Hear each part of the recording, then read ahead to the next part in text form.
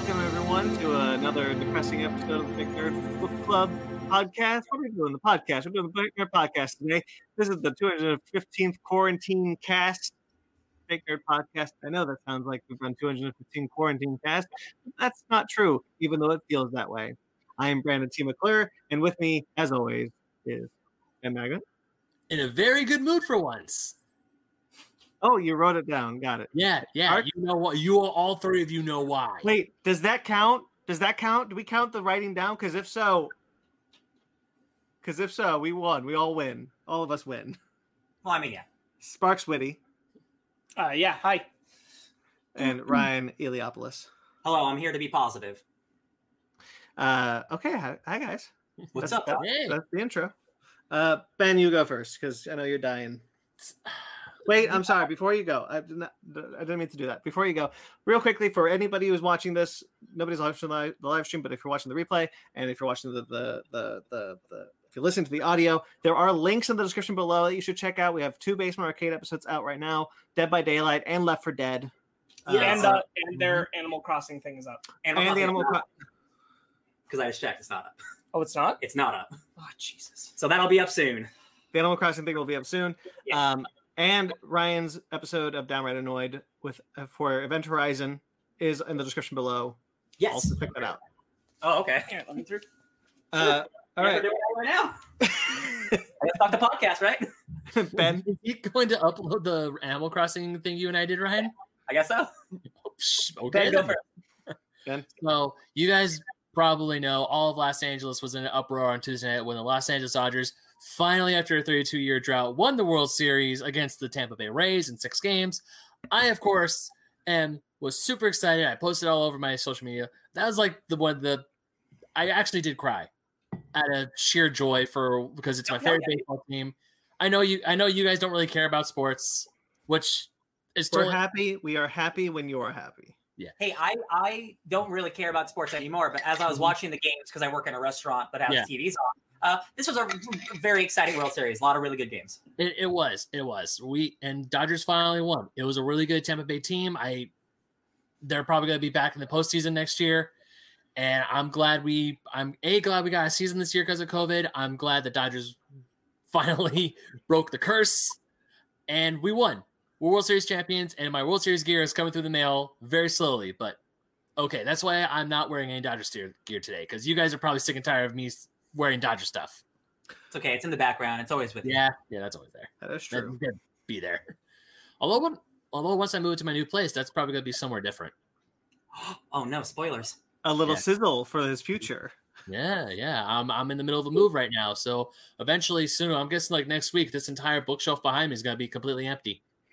Good. That's gonna be fun. So besides that, media-wise, I'm this close to beating Metroid Zero Mission. That's the Game Boy one? Yeah, it's the GBA one. It's the remake of the first Metroid game.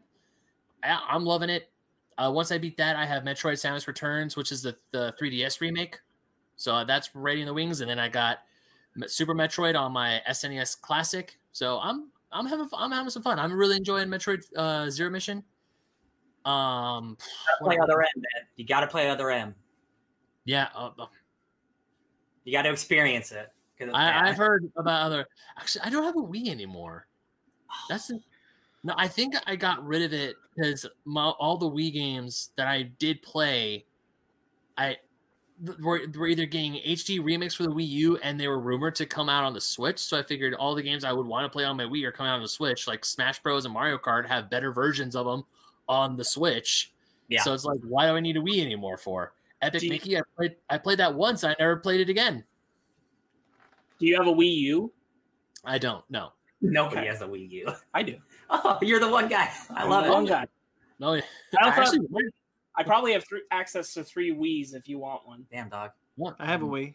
Maybe. Oh yeah, Brandon has a Wii. I remember. I still have one. My mom has one. My mom has a Wii. And Megan had one when we got together, and I'm pretty sure they're all somewhere in Monterey. Oh, there's so much Wii in this house. I love it. And of course, as we mentioned up the top, Ryan and I, we did a Halloween special on Animal Crossing: New Horizons. We streamed that. It's up in 6 minutes from this moment, supposedly. Woo! I love awesome. the new computer of yours. Apparently, I don't know. That is a YouTube problem. It's not a believe it. computer No, problem. yeah. Like the uploading speed has just gone to shit, or it's an internet issue. Yeah. Holy shit! Yeah. Because that thing exports like in less than a minute, but the upload, I started that so early this morning. Are you listening, Jonathan? YouTube, this is your fault. Yeah, Go ahead, Ben. Jonathan.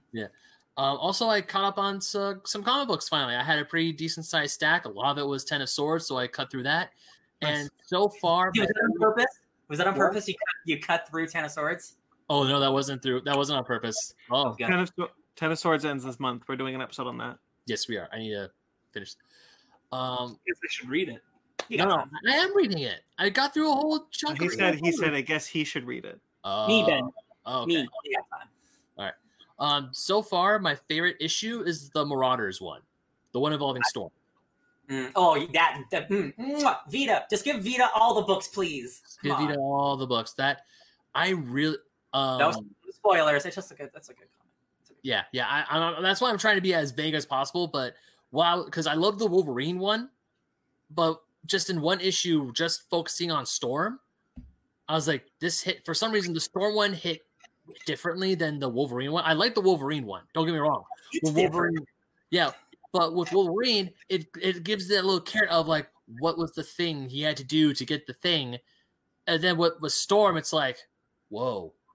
Yeah. I'm actually, because at first I'm like, ooh, what did Wolverine had to do to That's get his? the future. Maybe that's what that's. Yeah, that's probably down the future. But then, of course, with Storm, with the Marauders issue, No spoilers for Sparks, please. no spoilers. But with Storm, I'm actually more curious to see how that plays out more than Wolverine's.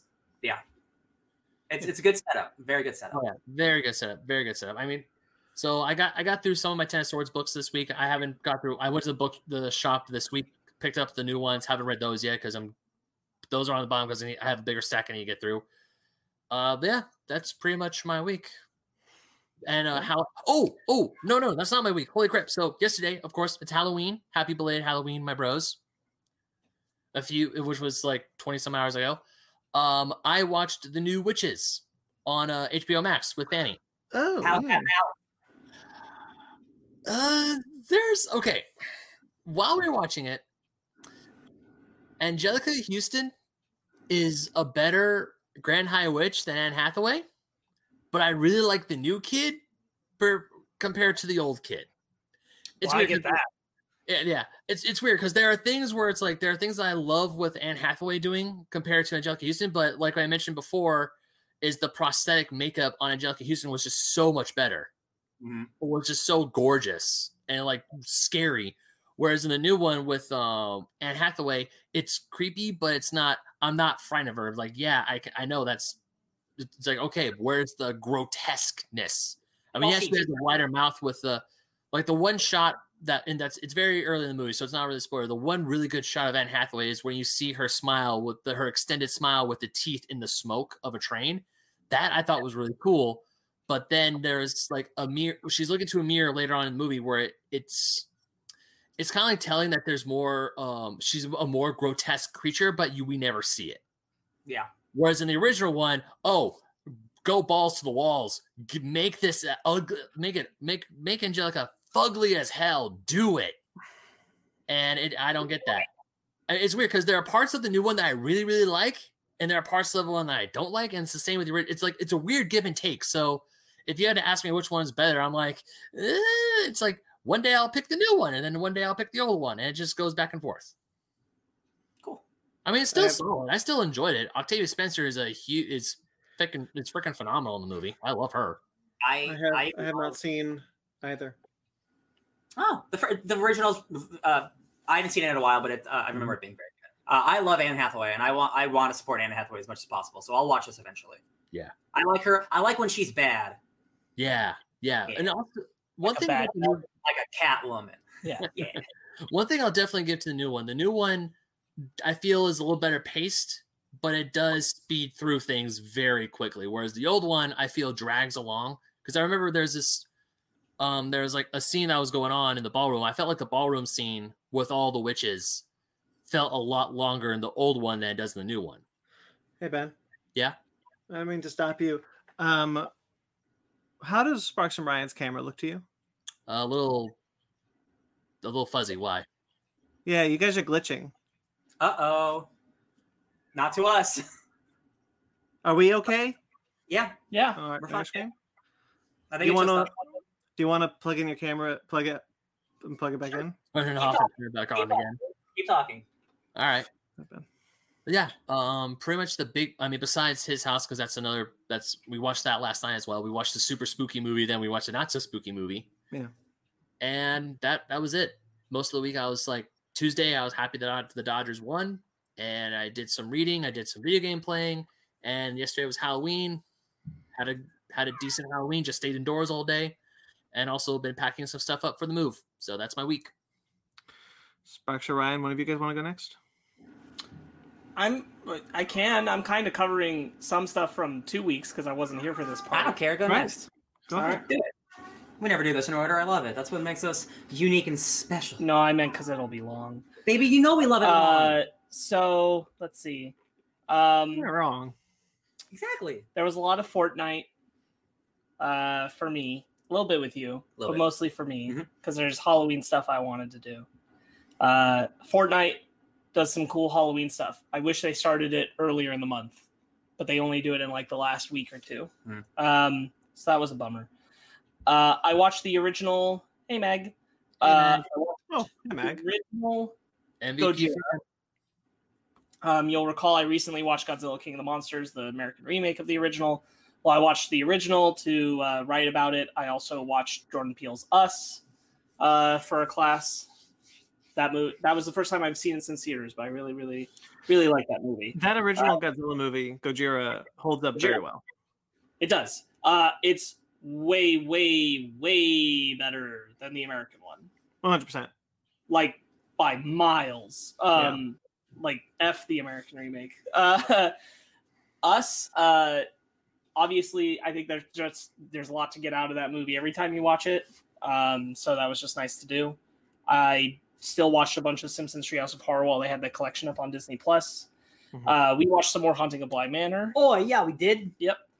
When I was with my family visiting during the last week, we showed Megan and my mom Friday the 13th part 1 through 3. I've never seen them. Season of the Witch. Man, those movies are. There's a part in 3 that makes me really mad at Friday the 13th part 3. And it's this part where they're scared the cops are going to pull them over at the beginning. All the teens that are driving around in a van, and they eat all their weed, all of it, to hide it. Like that scene in Super Troopers. So they eat all of their weed, and then they're 100% sober for the rest of the film. Just 100. And I'm like, you ate so much weed. Like, one of the guys is like raw, like just spewing weed out of his mouth when he yells at someone else to shove weed into them. And I'm like, you have to be so high when Jason attacks in 3 hours. How are you standing? Just being like, I'm a normal person. The laws of movies are different, I guess. Bullshit. Pisses me. I'm like, how does anybody who understands drugs be okay with this? This is so stupid. You're going to be hearing a cat in the background. We're going to let you talk. We're going to hear it now. We can't stop it. I'm sorry. It's no Jason X, I'll say. No. No. That's the one in space, right? Hell yeah, baby. Yeah, that is the one in space. I have other thoughts, but I don't feel like delving into them on Friday the 13th. That was the one thing that both Megan and I are like, they should be so baked right now. They shouldn't even be able to walk. Yeah. Most of them should just be floundering or crawling. What is happening? And then they get there and there's one dude who's already at that house who should just be like, what happened to all of you? Just started melting. Anyway, we also played some board games while we were there. We played this game called Mysterium, and I don't remember if I've talked about it much on the podcast before, but it's from France, and basically what it is that one person is a ghost, and the rest of the people are psychics, and they're trying to interpret who, where, and how the ghost was murdered, and they can only do that through interpreting art cards that the ghost gives out. So they have to look at just this piece of art and try and understand what the ghost is saying. It's super interesting because of that. Just a fun thing. Like, I'd love for us all to do it someday, but like, I just wanted to spotlight that. Another board game I'll spotlight that I played for the first time is you guys have probably heard of Betrayal at the House on the Hill. Oh yeah, love it. It's a great board game where like you kind of find out what's happening as you play it. Well, there's a Scooby-Doo version, and the Scooby-Doo version is also a ton of fun. The mom loves it. Yeah, she totally does. Hey guys, Dragon Ball Super had its new manga chapter come out in that time period, and I read it, and I want to touch on some stuff. So they're definitely wrapping up the Moro arc, and they definitely did do like a heel turn, like fooled you. This is going a totally different way than you thought about the Goku looking like he was kind of going to be like, here, Moro, if you promise you're going to be like a cool person, go into prison all by yourself. Goku guy? Yeah. Moro really turns the tables in a way that it didn't feel like retread as much as I think people were fearing of when Goku offered that same kind of thing to Frieza or Cell. Good. Right. It's good. And I'm still hoping that this kind of moment is going to lead to a Vegeta getting to come out on top moment, but we'll see. While I was there, I also watched with my family Dracula Dead and Loving It. I haven't seen that in forever.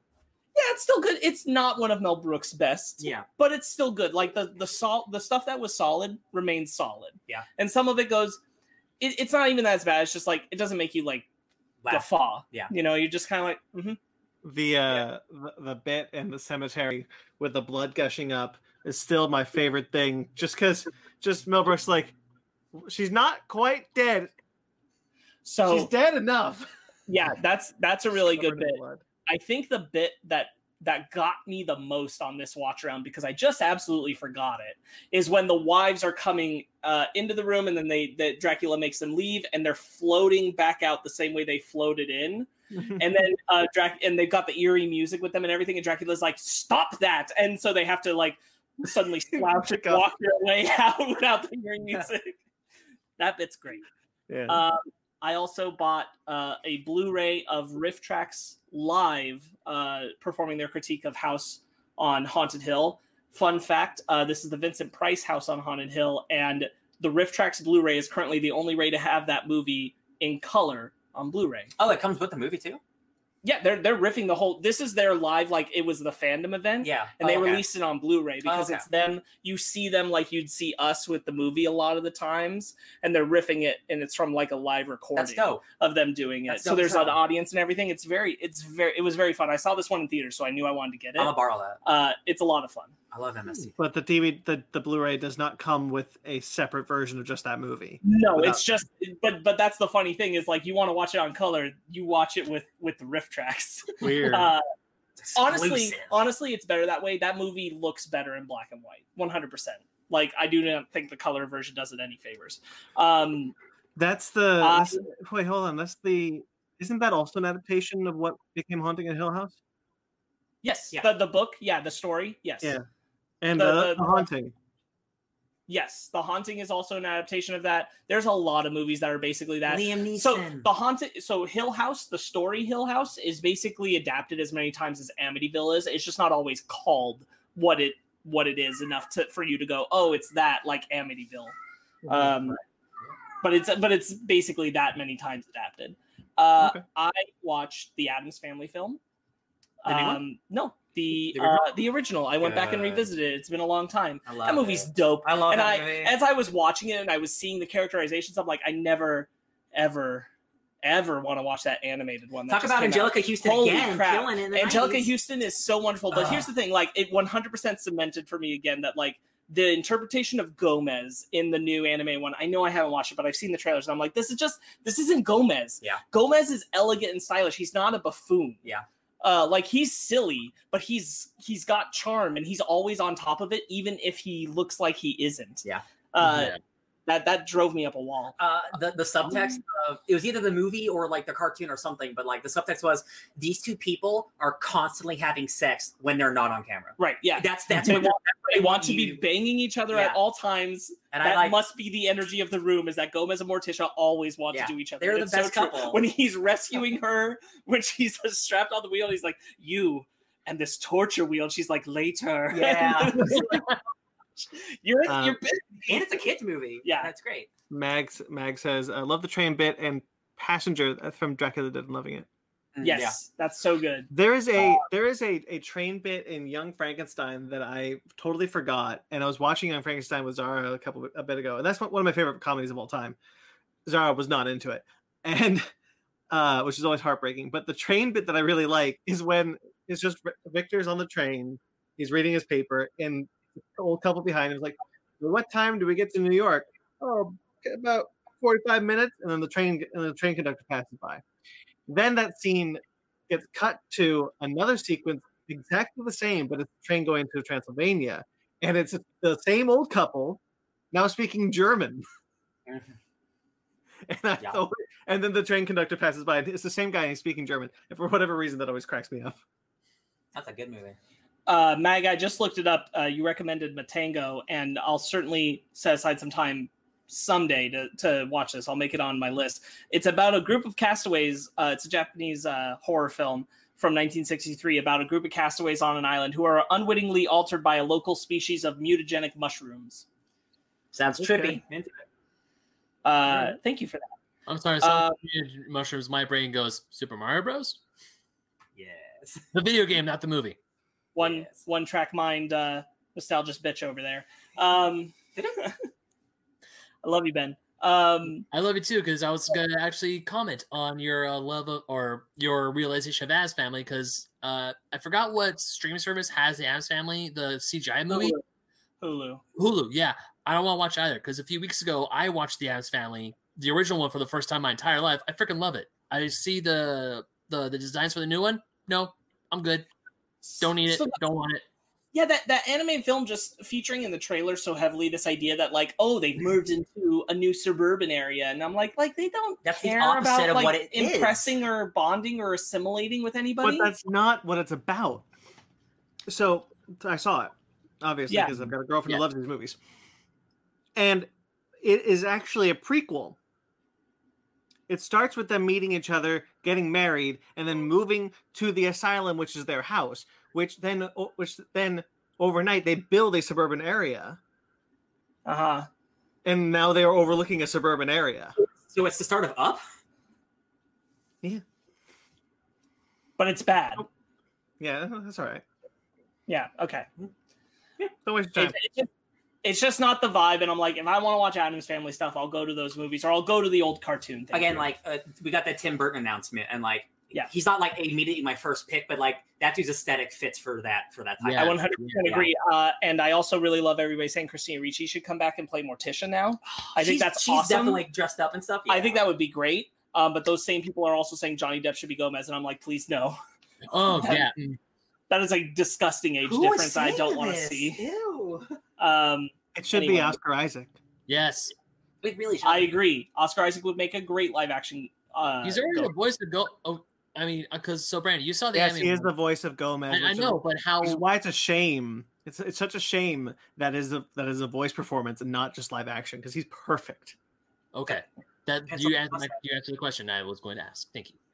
I watched the Adam Sandler Hubie Halloween on Netflix. Yeah, I did. I wanted to. I watched it with my mom.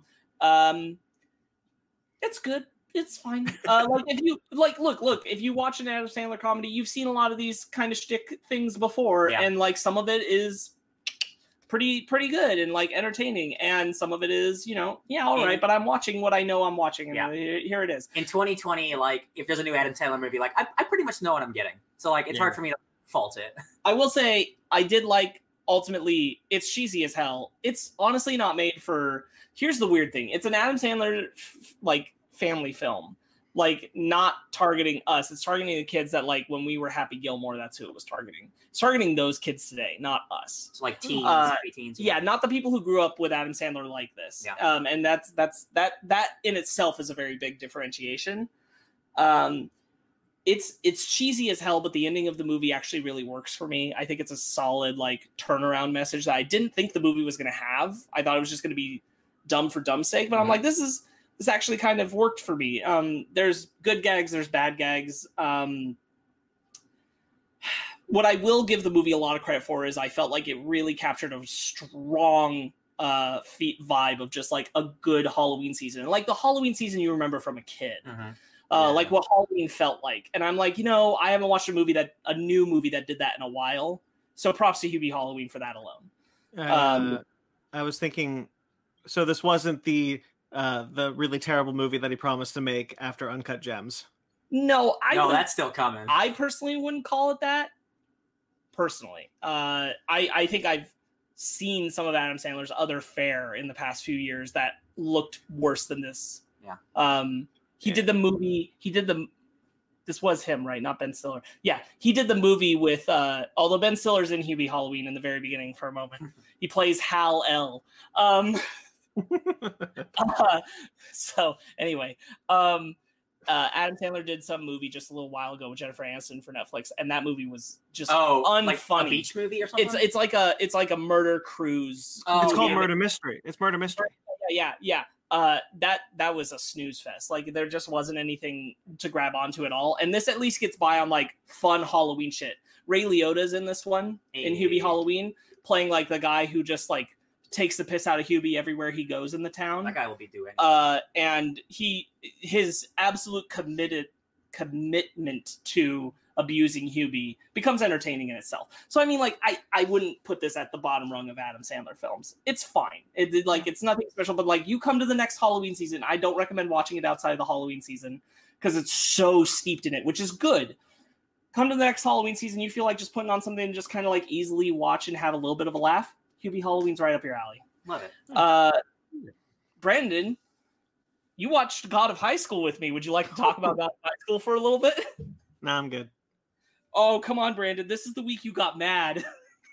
It is. My palate is not incredible when it comes to anime. I watched a lot when I was a kid, and I haven't watched many in 20 years. So, Jesus, that's legitimately true now. I'm 30 anyway. So I can't just say 20 years and it'd just be before I was born. So I was watching it this time, and the past couple weeks, the people we're watching it with, they haven't liked it, but I've kind of like animation is good. It's pretty to look at. It's cool fights. The animation is good. It's always been good. Yeah, so I'm like, whatever. This latest episode, though, we are now 3 episodes away from the series being done. We watched 2, and both of them got you. And I was so mad by the end of the first episode we watched, because at that point I was like, you know what? I kept trusting them that they would tell us what this damn show is about. But we are now 3 episodes away from the end, and we have no damn clue. Is this like I don't want too many, like, because like maybe I'll watch it eventually, but like, is this like a mystery show that's building and there's like no conclusion? So here's the thing. What it is that what's the problem? So in the webcomic, it starts as a martial arts story, and then much later along in the story, it decides to start evolving that it's about how these martial artists can connect to gods and take their power into them and enhance their abilities. Iron Fist. Right. And it's very much based off Journey to the West. There's a lot of that in there. Literally, the main character is the Monkey King. Got it. And he's slowly learning that. But the thing is that the show wants to get both things in. So you have episodes, multiple now at this point, where you're watching 2 guys have a normal martial arts fight while it is cutting back between literally a gigantic void god shoving a sword down into the city and being blocked by Doctor Strange level magicians, and the stakes are supposed to be the same as it's cutting between the 2. That sounds cool. And the thing is, like, visually great. Yeah. But the problem is every anime looked like this. You don't understand what's actually at stake, and the fact that the gigantic things are happening at the same time makes the martial arts fight seem minuscule when you're trying to jump between the 2. And it's like, why does this matter to this? And then the other thing is that they'll do big bombastic things, and sometimes characters will like just brush it off, and then other times they'll lose a limb, and there's no concept of like what actually is important power level wise and what's just flashy visual. That stinks. And that's because that's a lot of the issue. That's my whole thing with special effects. Like if I don't care what's going on, like you can have the coolest thing on the planet. I'm like, well, that's whatever. And that's more or less there. That's more or less what's happening. Is that every time it's cutting to these big bombastic visuals while we're watching martial arts fight, where we do understand what's happening and what the stakes are because we followed those characters emotionally. The big bombastic shit is happening with side characters we haven't spent any time with, who are supposed to be like the upper level of like people who are like supervising the tournament and stuff, but we don't know them, and we don't know what they're fighting for. Do we know like the translation from the webcomic to here? Like if there was like like problems, or just like they wanted to do something different? Familiar. I'm not really aware. Okay. All it seems like to me is that they wanted to get to the tone of the God stuff quickly and get to those flashy visuals in the anime fast. And I'm like, cool, but I have no idea like why any of this matters. They didn't want to do the legwork to get to the cool stuff. I understand the main trio, but way too often do we go to this whole big bombastic fight with these god level things with characters that I don't know who their names, I don't know who they are, I don't care. That's the thing, your main characters are never there until this last episode where they're there at the very end. And it's like, it's like two different things are happening. But the showrunners clearly think that the story of God of High School is the side stuff that we've been following. So, but there should be a trajectory where our main characters intersect with what the main plot is, but they never do. And now we are an episode away, and they just did. Right. Sounds like it's like we had. Sorry, Ryan. What'd you say? There's like sounds like Game of Thrones. Like, oh, we have one episode left. We got a lot to answer for. We talked about it. We kind of made the comparison of like it's as if Kid Goku just met Bulma, found the Dragon Balls, and then Beerus showed up and said, "Hey, let's fight in a multiversal tournament." Oh, that's a lot. That's a jump. Yeah. That's a whole deep. That's a jump. Yeah, like it's Goku like entering the first martial arts tournament where he has to fight Master Roshi disguised as Jackie Chung, and Beerus is also attacking the Earth somewhere else with like Kami and Piccolo there, and like he hasn't gotten involved yet. That's what's happening. Go Super Saiyan! What Super Saiyan? Oh no! The God of High School Super version where they fix all this.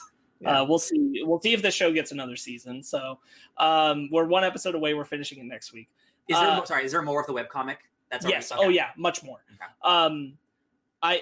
To be fair to the webcomic, only one person among our anime watching group has read it, and he has also said that like ultimately it's just not very well handled in the long run. Okay. But at least it makes more tonal sense in its evolution. Ryan, you and I watched Event Horizon for your Downright Annoyed special. We sure did. Yeah, I like that movie a whole lot. Despite, I think, having a pretty generic script, I think the cast and the set designs and even some of the shots are really, really impressive. Yeah. I think probably this and Mortal Kombat really might be Paul W.S. Anderson's best movies, and those were the movies he made 25 years ago. Mm-hmm. That's really kind of a bummer for that guy. Monster Hunter coming out December. Yeah, I really like where you and I got to because you were talking about how much of Event Horizon was changed and taken away from him. And I'm like, maybe he just decided like he wasn't going to put in effort anymore if they were just going to cut it. Yeah. And I'm like, I can't blame him if that's the case. Like if he's just like, I get by with cheesy blockbuster because they're not going to approve the cool stuff, like the really in-depth stuff, whatever. So real quick, because I know you've seen it, Brandon. I know you like it. There is like minutes, like 30 minutes of extra footage of so much more of the gore stuff, so much more of like what Sam Neill's character was doing. Sam Neill's character talking to the original crew of the Event Horizon. So there's so much more setup. But he wanted to make like an Alien rated R epic. And it was like, you're out of your mind. You made Mortal Kombat. So the version we got, I think is really good for what we got. But I'm just like, I watched interviews with him and he's like, yeah, there's a movie that just didn't get made. And I'm like, I can't even imagine what that movie would be. Because the stuff we got, the spooky stuff's really, really good. I can't imagine 30 more minutes of that gross shit. Yeah. Really? Okay, let's do it, guys. Hashtag release the Anderson cut. It doesn't exist. It doesn't exist. They deleted all of it. No, it's gone. It's gone. Well, neither did the Snyder Cut, but we willed that into reality. Yeah, get a GoFundMe. Yeah. Anyway, it was nice to revisit that. So I appreciate you bringing that to Megan and I. And that was really fun. Megan and I watched for New York Restoration Project. There was a fundraiser live stream that Bette Midler led, which was a Sanderson Sisters reunion special. This was her and Sarah Jessica Parker, and I gotta look up her name because I don't remember. Megan would if she was here. The whole thing was hosted by Elvira, which automatically sold me. And you've got all these filmed during coronavirus bits of people, but on for the most part, honestly, on good cameras and the best production quality that they could, except for one, not bad. And it's just jumping around to people talking about the legend of the Sanderson sisters. And you got Meryl Streep, you have Glenn Close playing Cruella de Vil, talking about how she's descended from the same line as Winnie. That was a lot of fun. She went nuts. You've got Todrick Hall playing a witch, doing a song. That's really good. All of the actors from the original Hocus Pocus make an appearance. Doug Jones has a whole like 5-minute bit where he was talking as Billy. He was in the makeup again and everything. You had all of the kids back. You had the actor who played Thackeray Binks playing Binks in heaven, but he's just in a giant black cat suit. And he's talking about how great heaven is. And there's a particularly good joke he did where, because you're probably never going to see this, maybe, because they said that they were only doing it for that one moment, the live stream, and then it's not going to exist because they were trying to raise sales for the fundraising for New York Restoration Project. Do you guys not look at the ticker down below? Release the Anderson Cut. I love it. So hold on 1 second. I'm going to get her name. Kathy Najimy. Thank you, Kathy. Is the other Sanderson sister. So you had all these actors back, and they're all just like talking about where they're at. It was fun to see them all grown up now and just, you know, doing little bits to tie into the Sanderson sisters. And then you get them all back in their costumes. They have this great bit where they're interacting with Elvira, which was a lot of fun. John Stamos plays the master, so Satan. Yeah. And when he interacts with him, and then it ends with them doing their number, "I Put a Spell on You" again, Nice. from the film. It was honestly just an enjoyable little thing, and I'm like, this is, you know, like the quality is really low because they all on a lot of it, because like, you know, it's not bombastic because they did this from really minuscule home projects, but on a whole, it's a lot of good Halloween fun. And it definitely sold me on like the Sanderson sisters. All three of those actors could just play those roles again. They jumped right back into it. They're just like it's got themselves. I mean, like there's been rumors for like since the first movie that like, there was like a Tina Fey one like 5 years ago, but like with Disney Plus now. So they are making a Hocus Pocus 2. Oh, they are. And they are returning. Okay. But supposedly what's been heard about the script so far, although all three of the sisters have said they really like the script is focusing on new witches who are their descendants, and they're just kind of playing background roles. Force Awakens, baby, makes sense. But that is happening. Bette Midler just talked about it this past week in talking about this appeance as well. I want it. There's a book sequel. There is a book sequel. I think the script is varying pretty far away from it, if I recall correctly. But Bette Midler kills it. Sarah Jessica Parker's great. Kathy Najimy is fantastic again. Like all of them. That was a lot of fun. I just wanted to spotlight that because that was a really good time. Hell yeah. On Halloween, Megan and I rewatched the original Halloween and Halloween 2 so that Megan could finally see Halloween H2O. Because she had not seen that. She slowly made her way. She has now seen everything that isn't the Rob Zombie remakes of Halloween, except for Resurrection, which she says she'll never watch because I told her what they did to Laurie in the first like 10 minutes, and she said, "Nope, never, ever. Don't need to watch that." And I'm like, "Yeah, I guess Busta Rhymes loses out on that one." She's not going to see him drop kick Michael Myers. No, without Resurrection, we might not have gotten the current Halloween movie. Without Resurrection, we wouldn't have gotten Rob Zombie's films. There's actually some cool books out right now. They're called Taking Shape and Taking Shape 2, which are about all the scripts that never got made of Halloween film ideas. Ooh, and a lot of them are shitty, but some of them are pretty cool. Taking Shape's the name for it. Yeah. So if you ever wanted to like look into that, there's a lot of Halloween projects they discuss making, and most of them sound terrible, and I'm glad they never happened. And a few of them sound like gems. Laurie has died in 2 of the Halloween universes so far. Yeah. Yes. Yep. Because she dies off screen in 4. Yeah. You could also say that that's still like faked. Just like you could run that H2O mentality, but what's the point? What's the point of that? H2O is Halloween 20 years later, right? Yeah. H2O only follows the original Halloween and Halloween 2. So it's Halloween 2, and then 20 years later. There's like with Jamie Lee Curtis. Oh, I know about the timeline. It's no different than Godzilla. Yeah. Halloween's no different than Godzilla. You go back to the original and then you follow a new timeline. Yeah, just boop, boop, boop. It's like Moira's 9 Lives. There you go. Yeah. I did catch something in Halloween H2O I'd never caught before because I guess I wasn't paying attention. And it was Janet Leigh is playing Norma.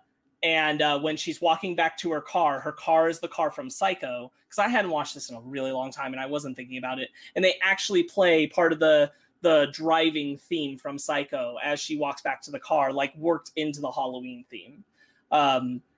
that's a really great moment. It's a whole like passing baton from slasher victim to slasher victim moment. Yeah, And I it's- didn't actually notice I didn't notice the connection, but I remember watching that movie recently, and I heard the Psycho thing. I was like, this is Psycho. What's this doing in this? Yeah, and that was her, and that's what the whole time I was watching it this time, I was like, she looks so familiar, and then that happened, and I'm like, no way, wait a minute, and then I'm like, oh, how did I never? Honestly, it makes sense because I haven't watched Halloween H2O in like 15 years. I think I saw it. Yeah. We're talking about the Vince Vaughn Psycho, right? There's no other Psychos. Haha.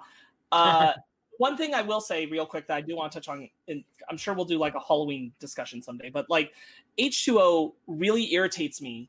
The thing about it is that I like a lot of things about it overall. Like for its time period, it's fine. What slasher films were at that time, which was it's so steeped in Scream because it's coming out of Dimension Films, which is the same group. There's references to Scream in the film.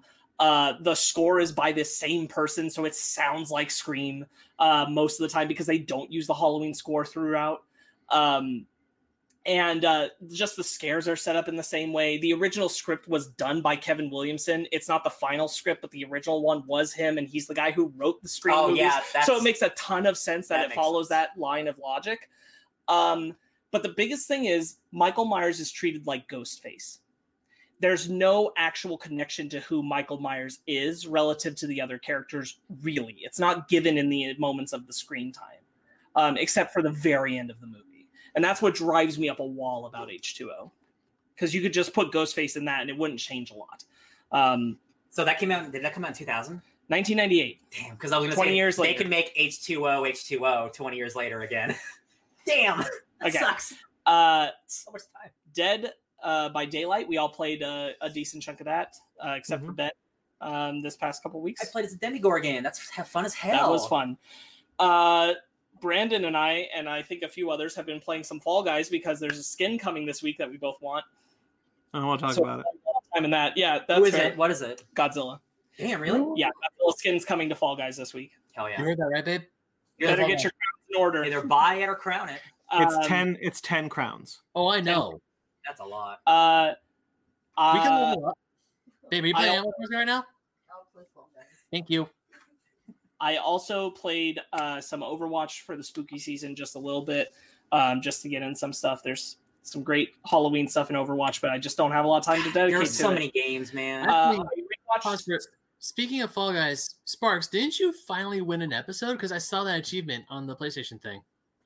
Yes, I won last night for the first time. Good job. Wow. Yeah, so now there's 3 of us. Me, Brandon, and you.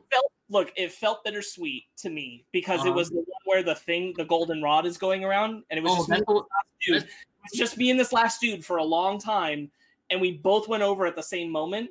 And on my screen, he hit the slime first. Or sorry, on my screen, I hit the slime first. So I thought I lost. And then it said qualified. And I'm like, dang, I don't know. If I were that other dude, I'd be pissed. So I felt bad. Yeah, because that's the one where that's where I won my crown too. Yeah, that did finally happen. Just today, I went the last 4 rounds. I made it to the end and never won. But I leveled up to the point where I have 4 crowns now. Good job, dude. And in order to get it, just by leveling up, I had to get to level 26. That's actually how I got my Sonic the Hedgehog skin. I'm playing this, and I get to, and multiple times I'm playing this, I get my 3rd round is always what I call it wall siege in my tweet, but it's wall guys. And man, I'm using our F-bomb. Fuck that episode. Fuck that thing. Which one? This is the one where you have to push things and stack, right? Yes. Yeah, you have to jump on the thing to go over the wall. No. Yeah, it's BS. Right. Look, the mechanics in Fall Guys, as far as like the jump and grab, are bad. Are not good enough for that level to not make you angry. Yeah. It's totally warranted. They need to fix climbing if you're going to make us. I am not a person who gets angry at video games anymore. If I do, I just turn it off and leave. But I legitimately, for the first time in like 15 years of playing video games, that was the first time I thought to myself, I want to throw my controller at my TV right now. Yeah. 15 times in a row I played that. It's enraging. I do not blame you. I only have a few more things that I'm going to get through. I watched Scream last night on Halloween. Just I felt like just returning to that. See those set shots of Courtney Cox? I did. Yeah, she's back, baby. I went back to the original. I just felt like I thought about what I wanted to watch, and I almost watched Trick or Treat, and I'm like, honestly, I think Trick or Treat's gonna make me sad right now, so I'm gonna put in Scream. Just gonna go for the classic old feel good slasher. Favorite scary. One other thing I will talk about, one other film. I got two other things after this. Is Scare Me. This is a Shudder original that was filmed during quarantine. It's got Aya Cash, who's Stormfront from The Boys, Josh Rubin, who wrote, produced, and starred in this, and he comes from College Humor. He made it? Yeah. He comes from College Humor, and also funny. Chris Redd from SNL. And these three, mostly it's about Josh Rubin and Aya Cash. And this was a really cool film because what it is that they're both writers to some extent. One is like a wannabe screenwriter and the other is a professional published horror writer. Aya Cash is the published one. And all of it is Josh Rubin's character being so consumed in this like inferiority complex against her, and she spots it so fast and she calls him out. She's like, fine, let's do a story night, scare me. And so they try to scare each other by telling stories, but as they tell their stories, what they're doing when they're really like getting on a roll against each other is they're creating the atmosphere of the story in the cabin. So you'll hear the sounds, you'll see shadows, you'll see lights that work with it, but they don't actually show really anything. It sounds almost from like the theater. Stories. It's them creating it, and then creating it with sound effects and things. And then their performances. Their performances are extremely good. For example, Aya Cash has this one long shot where she's telling the story of a little girl interacting with her grandpa. And as she's doing the lines of both, she's only facing one direction, but she's switching her face and changing her voice to be both of the characters. Nice. And it's very effective. It's a really good watch. Last things I'll talk about. I finally read the Swamp Thing Halloween Spectacular because I wanted to, and that thing is bomb. That was dope. Really happy about it. And lastly, I just started watching The Owl House from Disney. Motivation for that is I really wanted to, but also I'm writing a big paper at the end of this semester that's related to queer representation in children's cartoons, and no show is more important right now for that than The Owl House. Nice. I saw that on searching Disney Plus the other night because Fanny was watching the Halloween Town movies while I was at work, and I saw it was on there because I remember we saw the trailer for it. And I love the trailers, so it's in my watch list. And thank you for the reminder because I need to watch it. Yeah, Owl House just went up on Disney Plus. Dana Torres is the Torrance or Taurus, I'm not sure. I think it's Taurus, is the showrunner. She created it. She was a writer on Gravity Falls, and it shows. She's also bisexual, and the main character is a bisexual lead, which is awesome. Right on. Hell yeah. That's it? Right. That's it. That's me. Pass it on. Boom. Boom. My turn. I had to write it down because I forget my shit. We talked about Event Horizon, so I did that. I watched. All right, so I'm gonna give a quick story. So I watched this movie as a child, and it was a horror movie, and since then I have never been able to find it. I probably watched it before I was 10 years old, so like literally like 20 years of me trying to figure out what this movie is, and I thought I found it, and I didn't. But I watched it, and I'm going to tell you that I watched it anyway. It's called Night of the Demons, and it's a late 80s, basically Evil Dead ripoff kind of movie. It's about a bunch of kids go to a house, and it gets possessed. They all get possessed one at a time, blah, blah, blah, that kind of thing.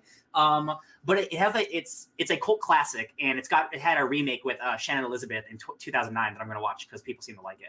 But it's a very, very fun, super fun, like haunted house, like monster movie. It's very reminiscent of Evil Dead, with like the special effects and the characters. The acting's atrocious, like truly some of the worst acting I've ever seen in a haunted house movie. But what's really great about it is all the characters they're all repugnant, terrible teenagers, right? But when they all become evil monsters, they all become much better actors, and they're all really fun to watch when they're zombie monsters because they're all basically like their personality is just evil-fied, very much like kind of like an evil Ash. It felt like Army of Darkness with like the evil Ash, but just a bunch of those characters. So if you guys want to watch a great Evil Dead ripoff, Night of the Demons. I know you wanted to watch it. I have been wanting to watch that for a while. I watched awesome. it. I would have invited you if I knew. That's okay. I wasn't here yet. I don't think that might be true. Yeah. He was gone for a long time. That's true. Let's see. I did the Animal Crossing thing. I re-downloaded Star Wars Squadrons because I was having some PC problems. So I got to the exact same part that I got to the last time I played it, which was the 2 missions that were the prologue. So I'll probably beat that game next week. Hey, that game's still cool. It still plays really great. I started to play and stream Warhammer 40,000 Space Marine, and this is a super dope Gears of War style third-person shooter that came out in 2011. And I've been reading Warhammer comics. I've been listening to some Warhammer audiobooks, so I wanted to play this game again. And boy, howdy, guys, that game still rules.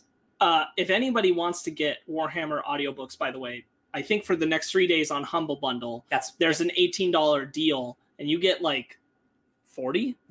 Yeah, it's incredible. Yeah, I bought that, which is another thing we're talking about. I bought that too. Yes, I'm so. Oh my gosh, I was like $18, and I got all this Warhammer audiobook to listen to. Please, that's the next thing I'll talk about. But yeah, Space Marine is a super fun third-person shooter.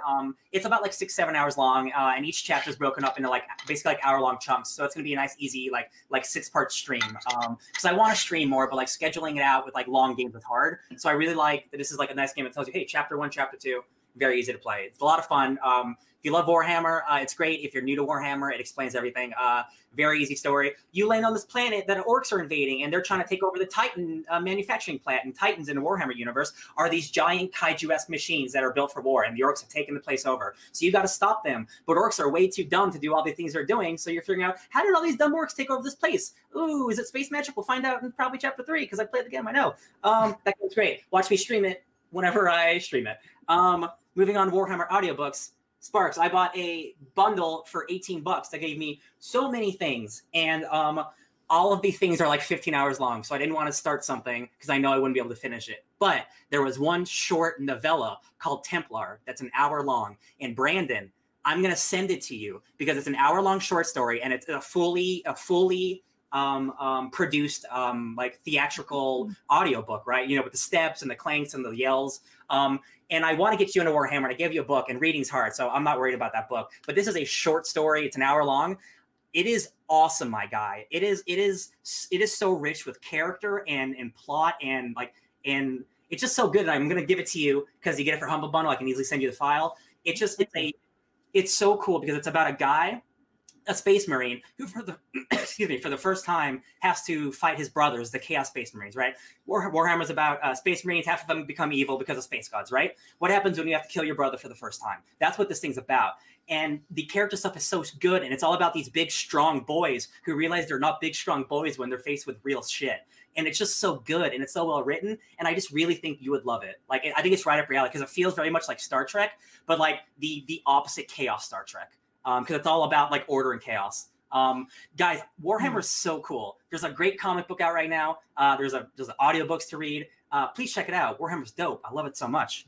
I read some comics.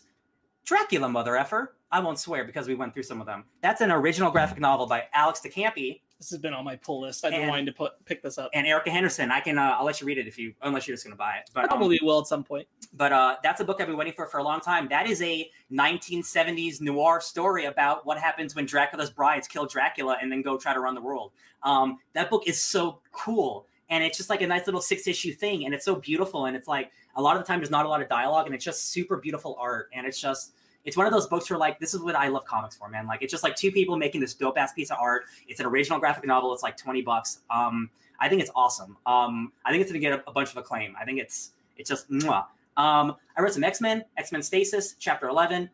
Hey guys, X-Men's cool. I don't need to tell you anymore. Giga came out. Giga is the book I've been most looking forward to for a billion years. That's about what happens when these giant like mecha kaijus die, and then we start living inside of them. And then what is the actual reason people live inside these things? And it's so much more spiritual than I thought. It's so much more human than I thought. The giant robot stuff is almost second to the whole story, which is really good world building. A lot of people are picking up Giga. It's getting a lot of heat. I think this is going to be a super winner. I added it to my pull list at the comic store. I bought a variant cover from a comic store halfway across the country because it was so dope. So I'm getting that sent to me.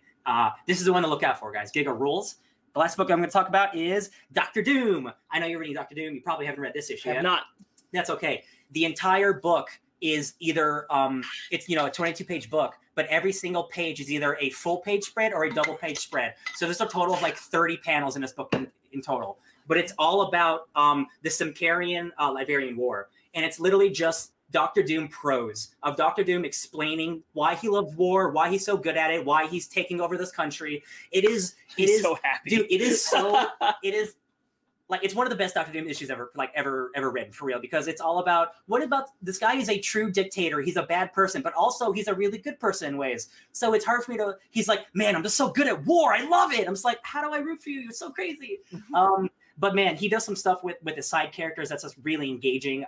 There's something with Victorious specifically that's like character changing. I'm so mad that this book's ending in 2 issues, because this specific issue is like I don't think it's going to be. It's like a key issue for Doctor Doom. It's like a game-changing Doctor Doom issue for like the character and his surroundings. So I just love that book, man. I am encouraged that Cantwell is on Iron Man right now, and that's being received well, because I'm like, Doctor Doom stuff can still spill over there. Absolutely. Like, this what he's doing with Doctor Doom ain't done. Yeah. I was just so surprised. Like Salvador Larroca isn't the best artist. Specifically, like when he's doing double page spreads and he's drawing giant people, he doesn't draw great people. But what he does draw are good machines. And luckily, Doctor Doom's a dude in a mask, so that always looks great. That's my week, Brandon. Hit it up there. I also read Giga. Yes. I picked up a Giga. I liked it. It was very unexpected. I'll give it a couple more issues. But yeah, it's good. I read a book that I missed. I am a big fan of Immortal Hulk. We've talked about it on the show a bunch of times. Ryan, you've read it. Sparks, you've read some issues, I'm sure. Yes. And we've done it for our book club. The issue that I missed was the first one-shot tie-in, Immortal Hulk Great Power. Yeah. I got this one. I somehow missed this. This is written by Tom Taylor. Now, I thought to myself, I have all the Immortal Hulk tie-ins, right? And I was looking at it like, holy shit. I didn't even know Tom Taylor did an Immortal Hulk tie-in. I love Immortal Hulk. I love Tom Taylor. So I had to go looking for it, and I bought it from mycomicshop.com. And that book was really cool. I'm really sad I missed it when it first came out, because it's supposed to set in a very specific point in continuity. Would have made a whole lot more sense if I had read it at the time. Yeah.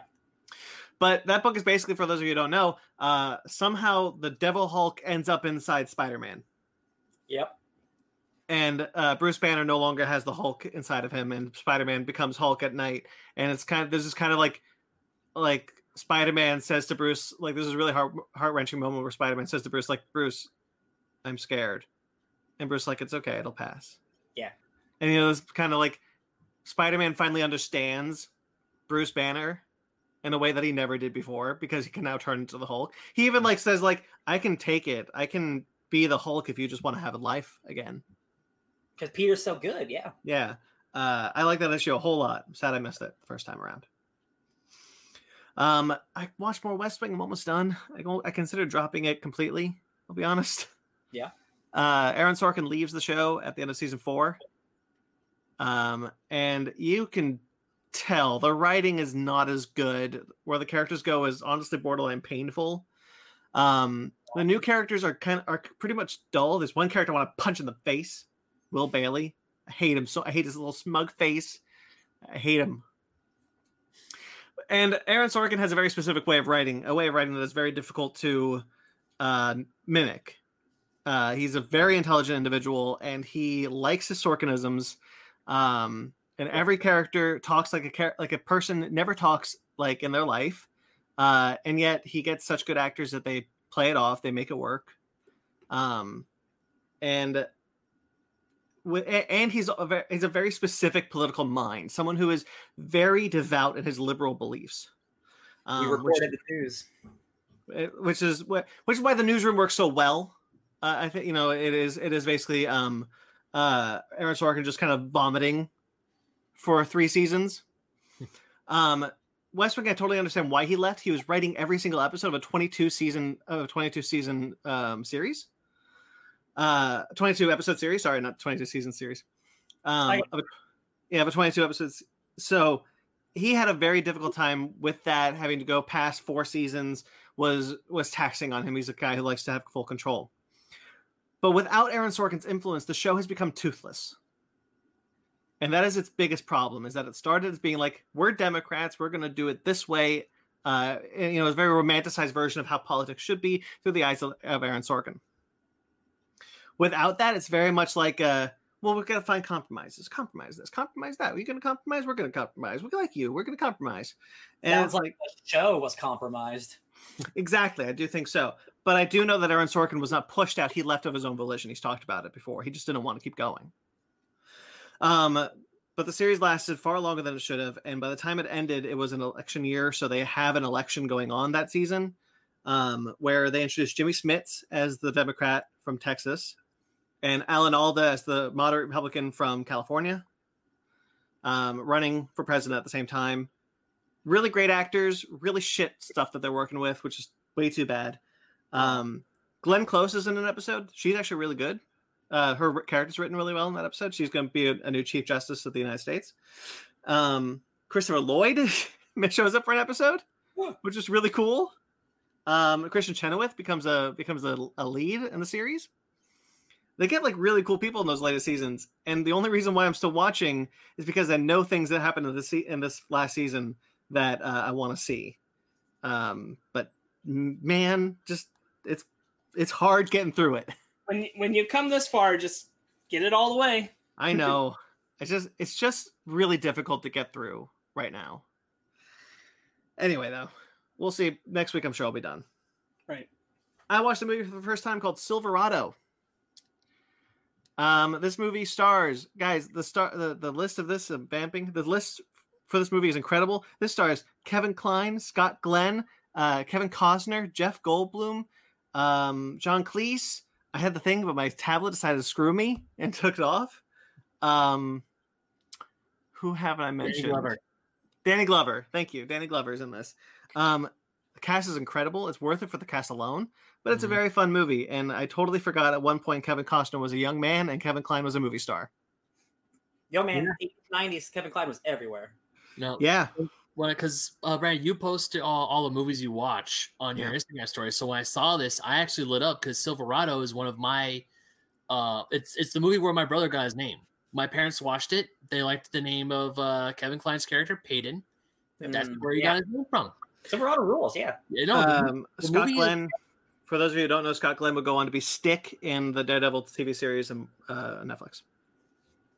Yes. Oh, that's where I recognize him from. Oh, and he is the lead. He is the lead in this movie. Yeah, because he plays Emmett in Silverado, right? Yes, he's the lead, and Kevin Costner is his brother. Yeah. So of course, when my brother and I were small, Peyton would of course be Peyton, and I would be Emmett because there wasn't a Benjamin in the movie. Yeah.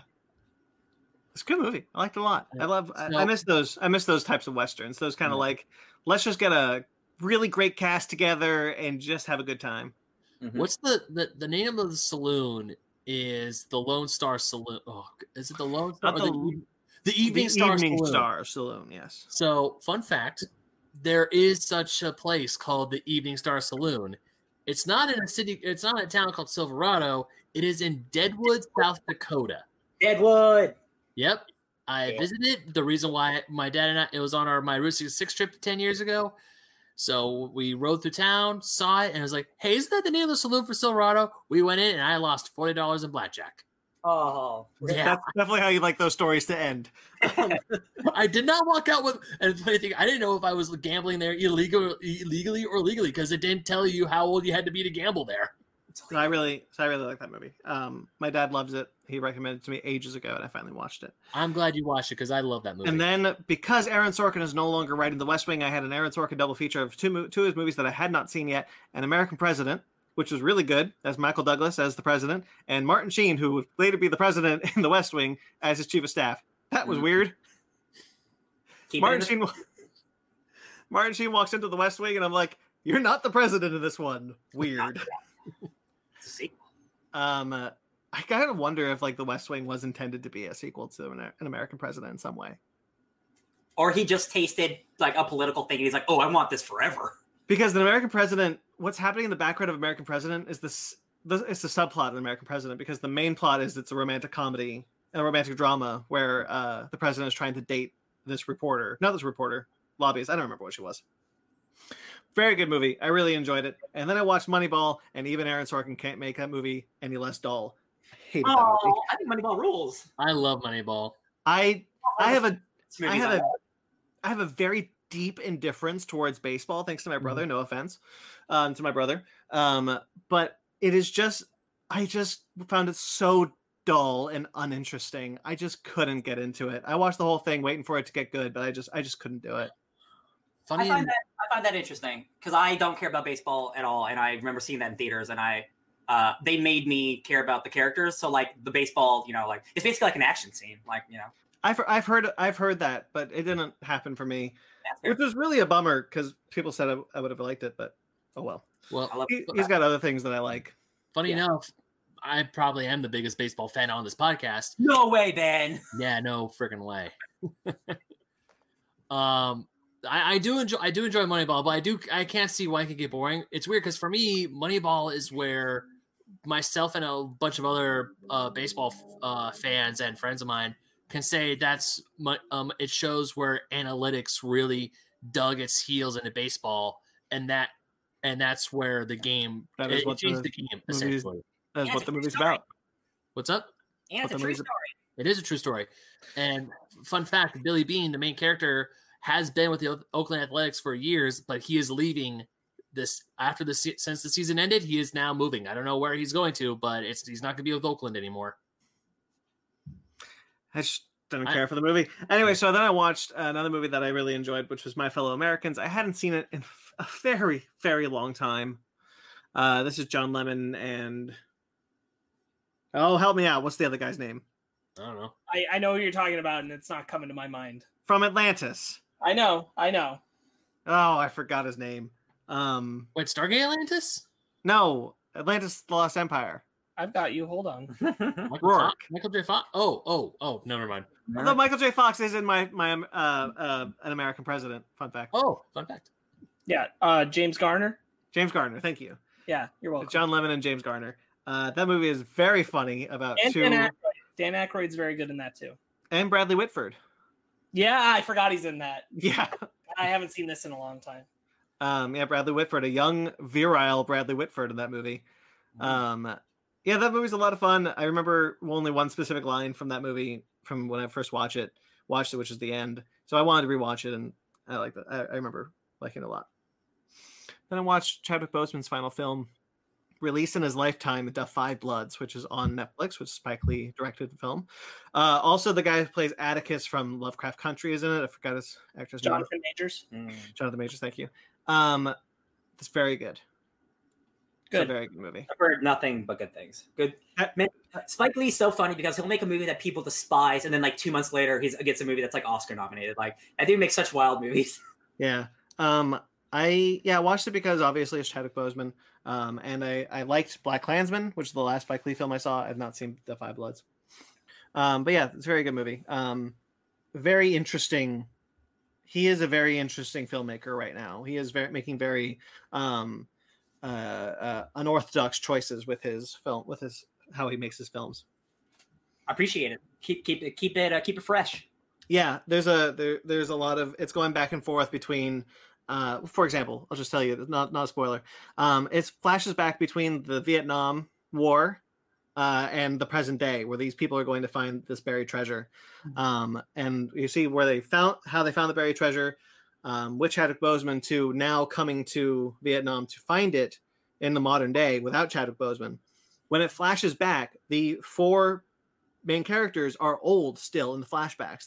There's the old actors playing the young parts. And Chadwick Boseman is his age, and it was an experiment. I'm not sure if it totally worked for me, but it was an interesting experiment to watch. To just like, you just never see stuff like that. Yeah, and it would change aspect ratio a lot. Like, it will go from a widescreen in modern day to a full screen in the 1970s. Sure. Yeah, it's an interesting movie. I liked it. Right on. That's all I got. I unfortunately remember one last thing I'm going to bring up. Very briefly, because I was doing classes while I was in Monterey, and I was working on one of my class projects while I was in the kitchen.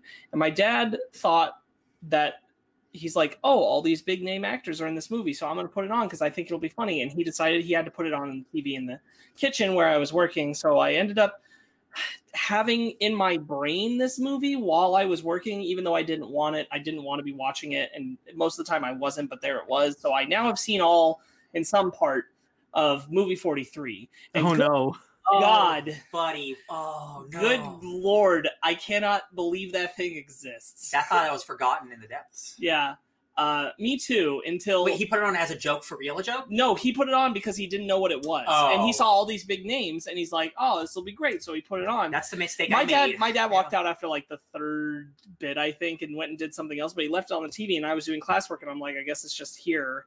And I didn't know he wasn't still like watching either.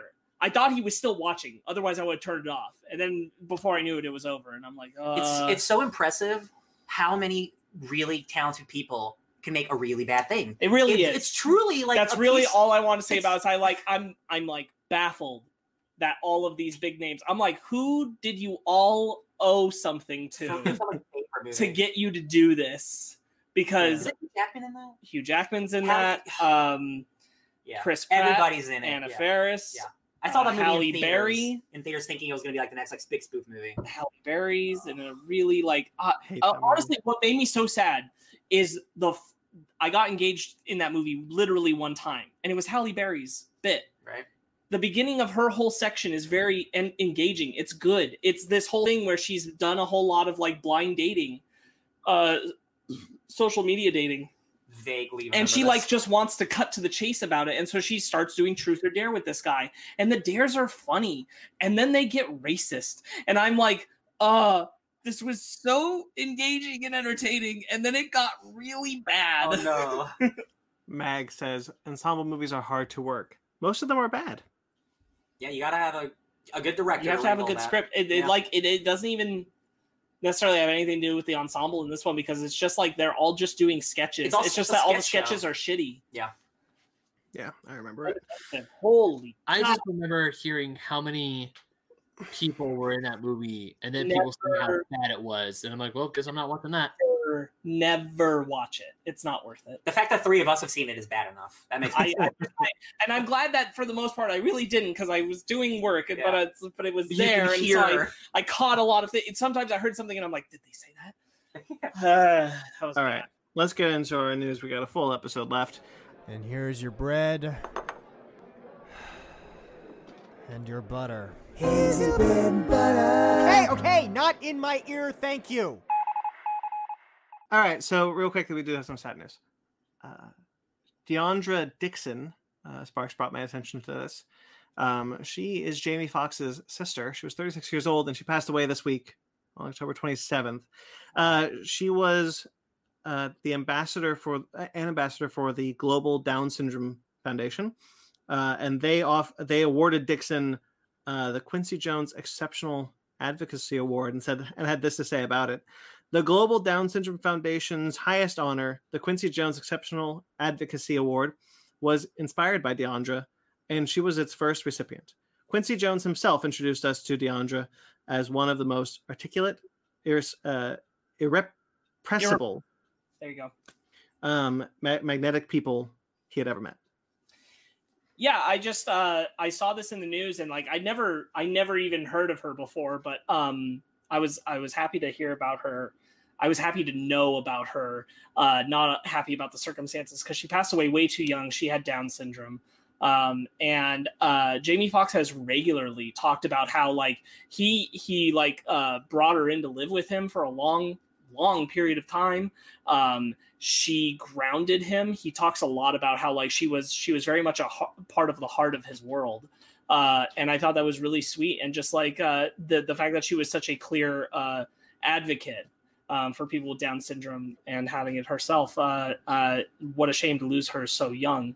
And so, you know, like I ache for Jamie Foxx and his family. And I ache that I never knew anything. Yeah. I'd never even heard of her before. And I've heard a lot about Jamie Foxx, and I've never heard of her before. So just wanted to make sure there was a little mention of her. Yeah. And then just this weekend, I knew I would say this words eventually, but sure. On Halloween. Yeah. On Halloween.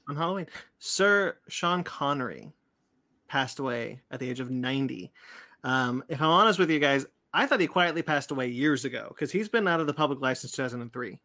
The last movie he released, League of Extraordinary Gentlemen. I only knew he wasn't around because I kept hoping that like something would bring him back even briefly, Yeah. so that his last film appearance or television appearance or something wouldn't be. Somebody tried to get him into a cameo in a comedy movie. Let me try to find if I can find it. But so that it wouldn't be League of Extraordinary Gentlemen that his career went out on. Yeah. Which a friend of the podcast, Pi, brought up to me that, like, you know, he played his voice for a video game after that. And I'm like, yeah, but you know what I mean. That's not what I'm talking about. Fun fact, Rick Remender helped write on that James Bond game he was on. And he said he got to write stuff for Sean Connery and he will never forget that the rest of his life. And I'm like, I can't even imagine what that's like. On Her Majesty's Secret Service is still my favorite James Bond game. Hey. I like that game a whole lot. It was the first third-person James Bond game. And Sean Connery did the voice of James Bond, even though he sounded much older. Sure. Yeah, it's a good game. I love his James Bond. He's my favorite James Bond. Obviously, the first one I watched with Diamonds Are Forever. He's the only James Bond to star in a not James Bond movie. Never Say Never. Oh, okay. Which is not actually, in fact, a James Bond movie, even though it is a James Bond movie. There's a fun story there that you should watch the documentary for. Yeah. That sucks. He lived a really long and a really influential life.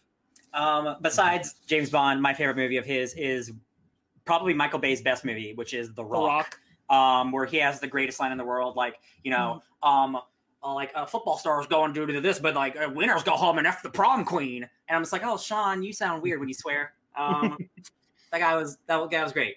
Hunt for October. Also not great in some aspects. But I mean, Highlander, Hunt for October. I really like Indiana Jones 3. It's my favorite of the 3 Indiana Jones films, and there are only 3. So I like him a whole lot. Dragonheart. Dragonheart is one of my favorite movies of all time. Ben, there you go. Yes. Is like, hold on. Is no one gonna mention Dragonheart? Is Right, Dragonheart Dragonheart. gonna be the one to do it? Dragonheart is such an important film in my life. It was one of my favorite movies of all time. It was the first thing that my father and I bonded on, which changed our relationship forever. So Sean Connery has a really influential moment in my life. No, I remember the first time I watched Dragonheart, or at least tried to watch it, because I didn't go through it because I was really freaked out. I was like really small. Was when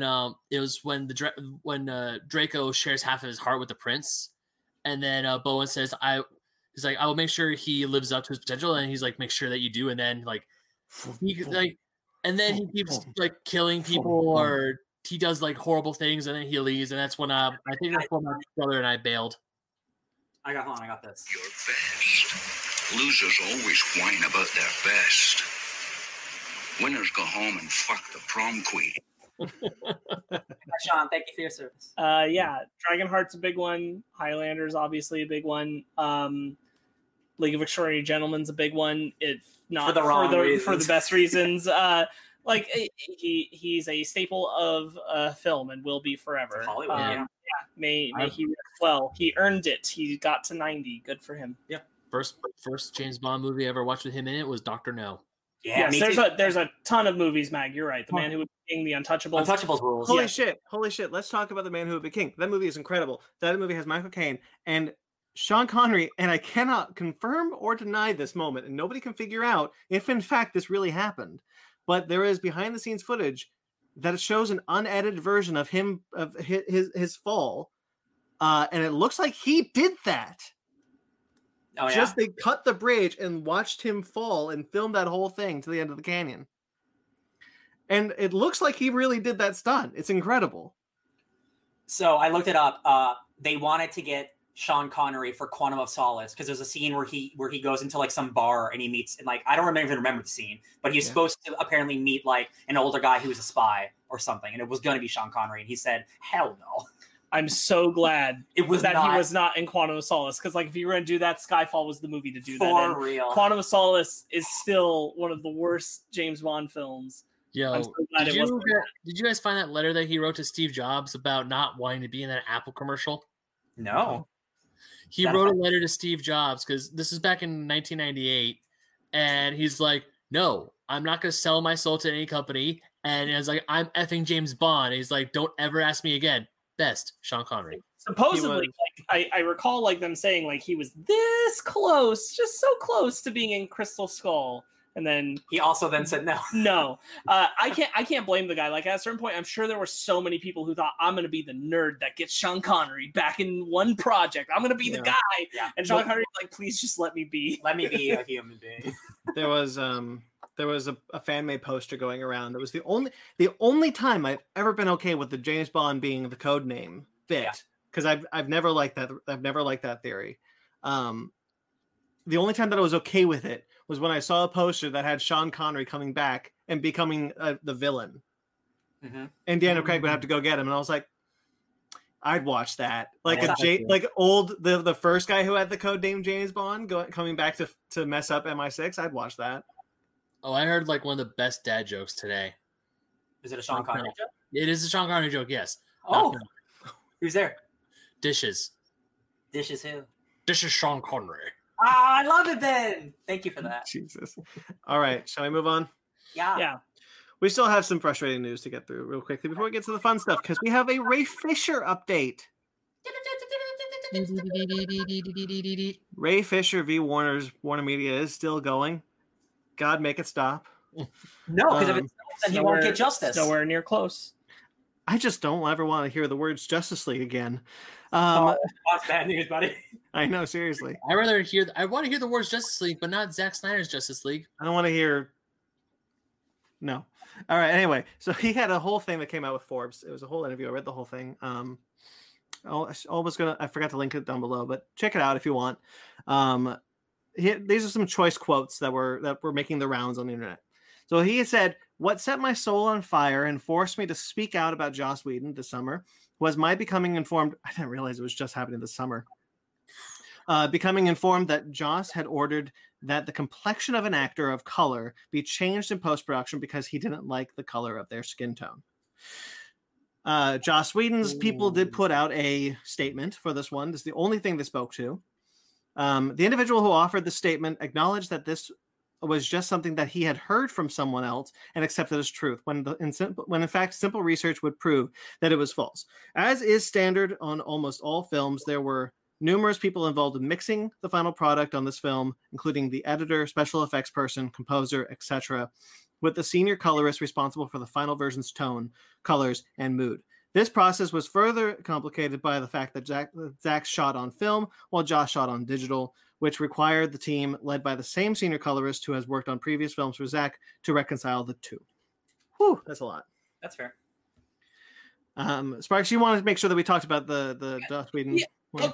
Look, so I want to talk about the spokesperson comment because, like, I believe Ray Fisher has a lot of, like, something is rotten in the state of Denmark. Something is bad in the state of DC, okay? We got trouble. I think Fisher has a reason to be doing all of this. I just don't think this particular one is a good one. Yeah. This doesn't make a lot of sense. Even if Joss did say that, which sounds outlandish to try to say it in any kind of film production scenario, the spokesperson's correct. There are so many other talking heads involved in that process. It doesn't come down to Joss Whedon's final say anyway. That doesn't fly. It doesn't make sense when you think about how big budget movies or movies in general are made. That one to me feels like Ray Fisher being upset about other things and then just latching on to this other thing that's infuriating when you hear it, because it is. That the idea that someone said that, holy God, is that upsetting? But it doesn't make a lot of sense. Sure. I believe Fisher on a lot of things, but this one I don't have reason to believe this one is true. This also very, very silly. This could also be like a person telling him this to cause like a bad reaction. The spokesperson even says that, like, the person who said this said that they heard it from someone else and accepted it. Like this, so the thing is, like, for it to be true and like fully supported by Warner Brothers, the amount of people who would have to be okay with this involved in the production and be aware of it is astonishing. And the fact that we wouldn't hear about it would be insane. There's just too many people with eyes on that kind of process. As you know, it's incredibly hard to believe. In fact, we can be 100% sure that Joss Whedon did not have final say of what this movie was going to look like. Yeah, he was a reshoot man, and then that movie was edited to be 2 hours, like exactly to push out. Yeah, so I support what Ray Fisher's trying to do. in the greater sense of like standing up for himself, feeling like something was done wrong. Absolutely. This is just not a good part of that argument. Sure. It doesn't hold a lot of water. Now he did go on in the article to accuse the director of purposefully erasing several characters of color, including Kiersey Clemens as Iris West, Zhang Kai's Ryan Cho, and Karen Bryson's Eleanor Stone, which were all characters in Zack Snyder's film, were cut for the Joss Whedon cut. I mean, that is just true, but yeah. But here's the thing. Here's the other thing, though. At least in the case of Iris West, we actually know that's not true. Yeah. Joss Whedon's not the person who decided. Iris West was cut from the film before Joss got there by Warner. The talking heads at Warner decided they didn't want her in the movie anymore. Yeah. They'd already changed those things, so this does not all fall on Joss. This is not Joss doing a color washing out. Well, we talked about we don't no, absolutely, but we do not know. We do not have public information access to exactly why the decision was made to cut Ryan Choi or when and blah blah blah. But we do know the Iris West one, and we do know that wasn't even Joss. That happened before he got there. We talk about it a lot, like, you know. Joss Whedon may have may have created a toxic work environment, but he was also coming into a toxic work environment. I find it very hard to believe that everybody who was working on Zack Snyder's Justice League went to Joss Whedon and said, "Hey, welcome to the movie. Completely change it. Can't wait." Yeah. I understand why, like, conceptually these things are upsetting. I'm just saying, like, those particular claims, they don't make a lot of traction here. One, because we know the Iris West situation. The other, because it just doesn't make a lot of sense. What I will say, what I have found more upsetting is the things that Ray Fisher has been saying about the cases with John Berg or with Jeff Johns, these phone calls, these kind of threats to his career. Those are the things that I'm more upset about if they're true. Those are the things that I do want more formally investigated. And I don't like the way that, like, it definitely seems Warner Brothers is trying to work its way around something with him. Mm-hmm. And then finally, he made the claim that Joss Whedon was not, in fact, picked by Zack Snyder, like we were all told. I believe that. I mean, I honestly never believed Zack picked Joss.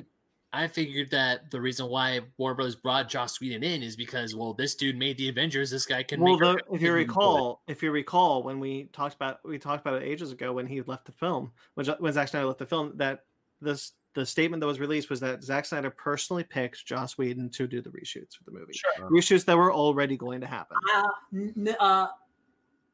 I don't know Zack Snyder very well. I personally don't believe Joss Whedon would be the best choice for his type of movie. I do not believe that whatsoever. Those were what we all said when the news came out. Like, it was very surprising. These two do not fit. They are totally different directors. It felt like and feels like Warner Brothers trying to make that transition feel smooth to people. Yeah. It's fortunate. And also, like, whatever, ultimately, in the case of what Ray Fisher's talking about, what does that matter? Honestly. And then finally he said something that has been annoying me ever since he started this.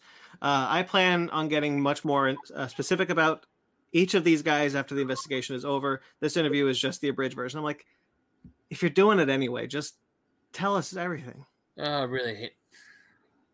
I'm on Ray's side, but at the same time, I really hate when people do that. And I'll admit that this frustration of a statement like that he says all the time could just be like, I'm just sick of hearing about this movie.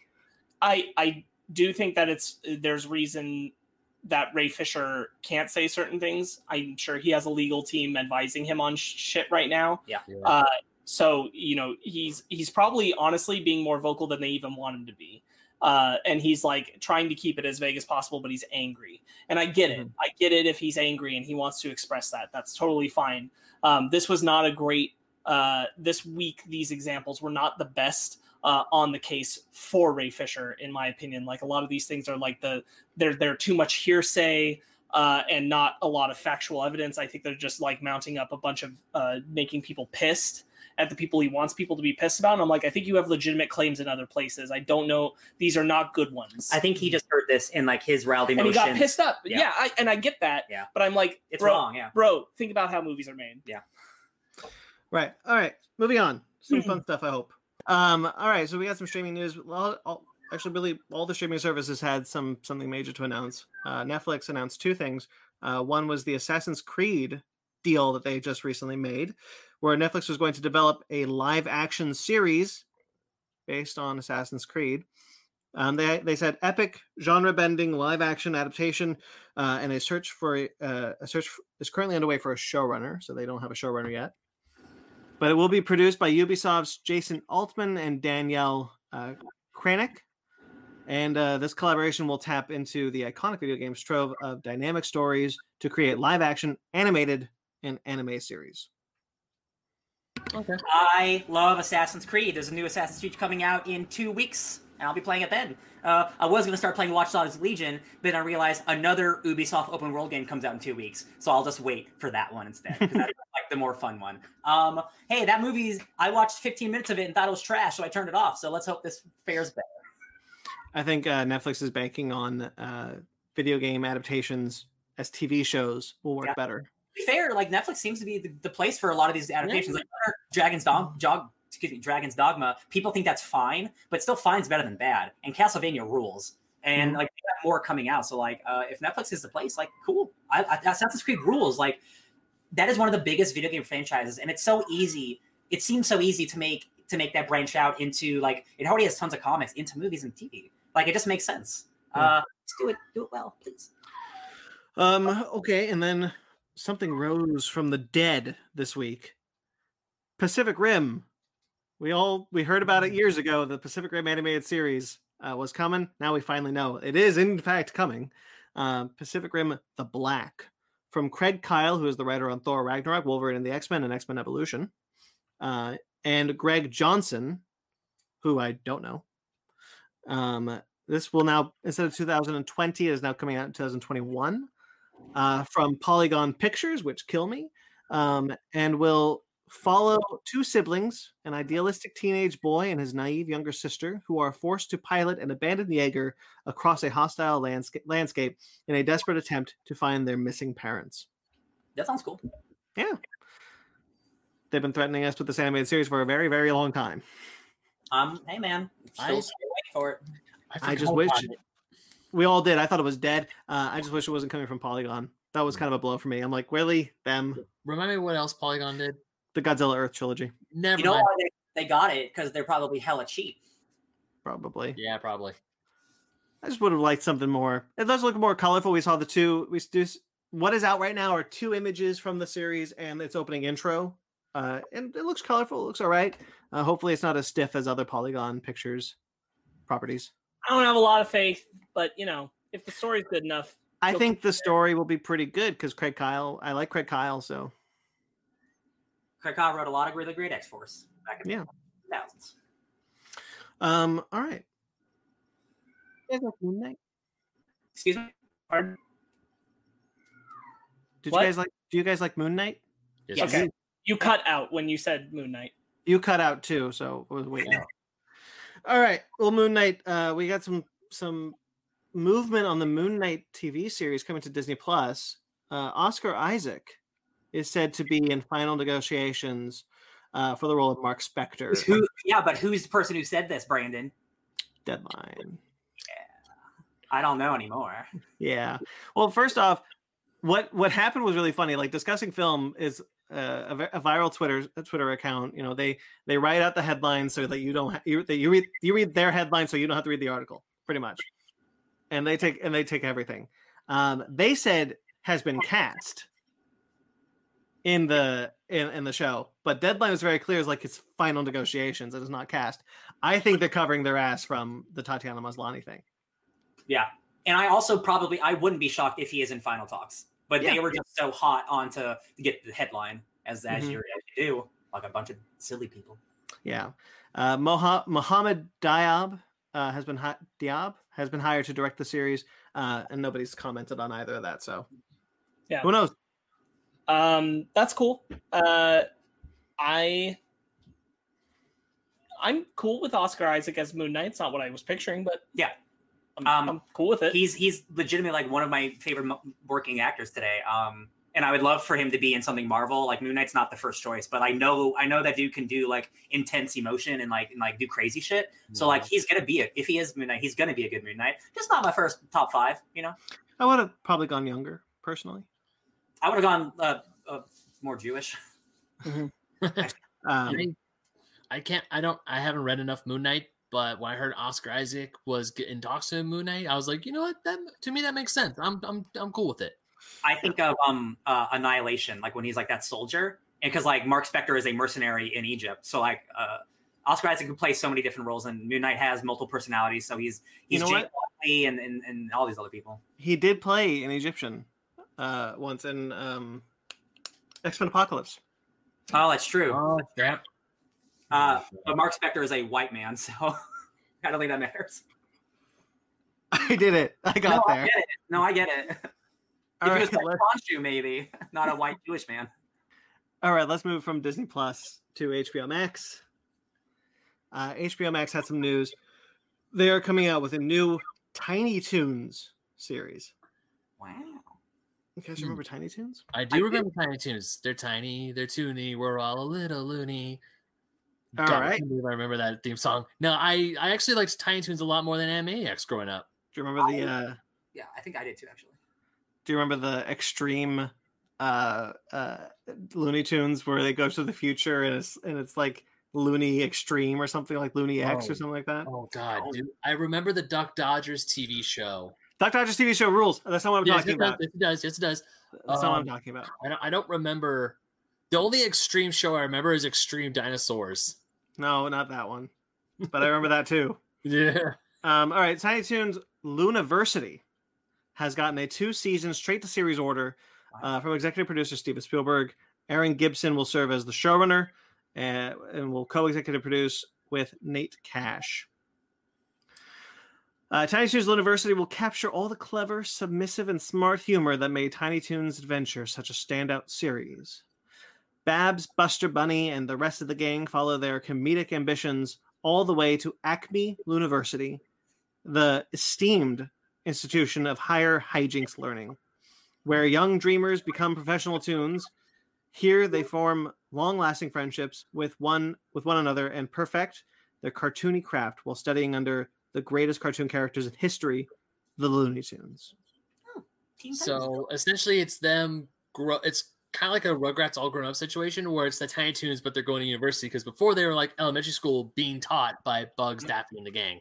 Yeah, I'm not. So the fact that this is straight to series already makes me think that they really believe in Animaniacs. Yeah, that show for them at least is good enough to. All right, cool. So this obviously works. Let's do that other thing too.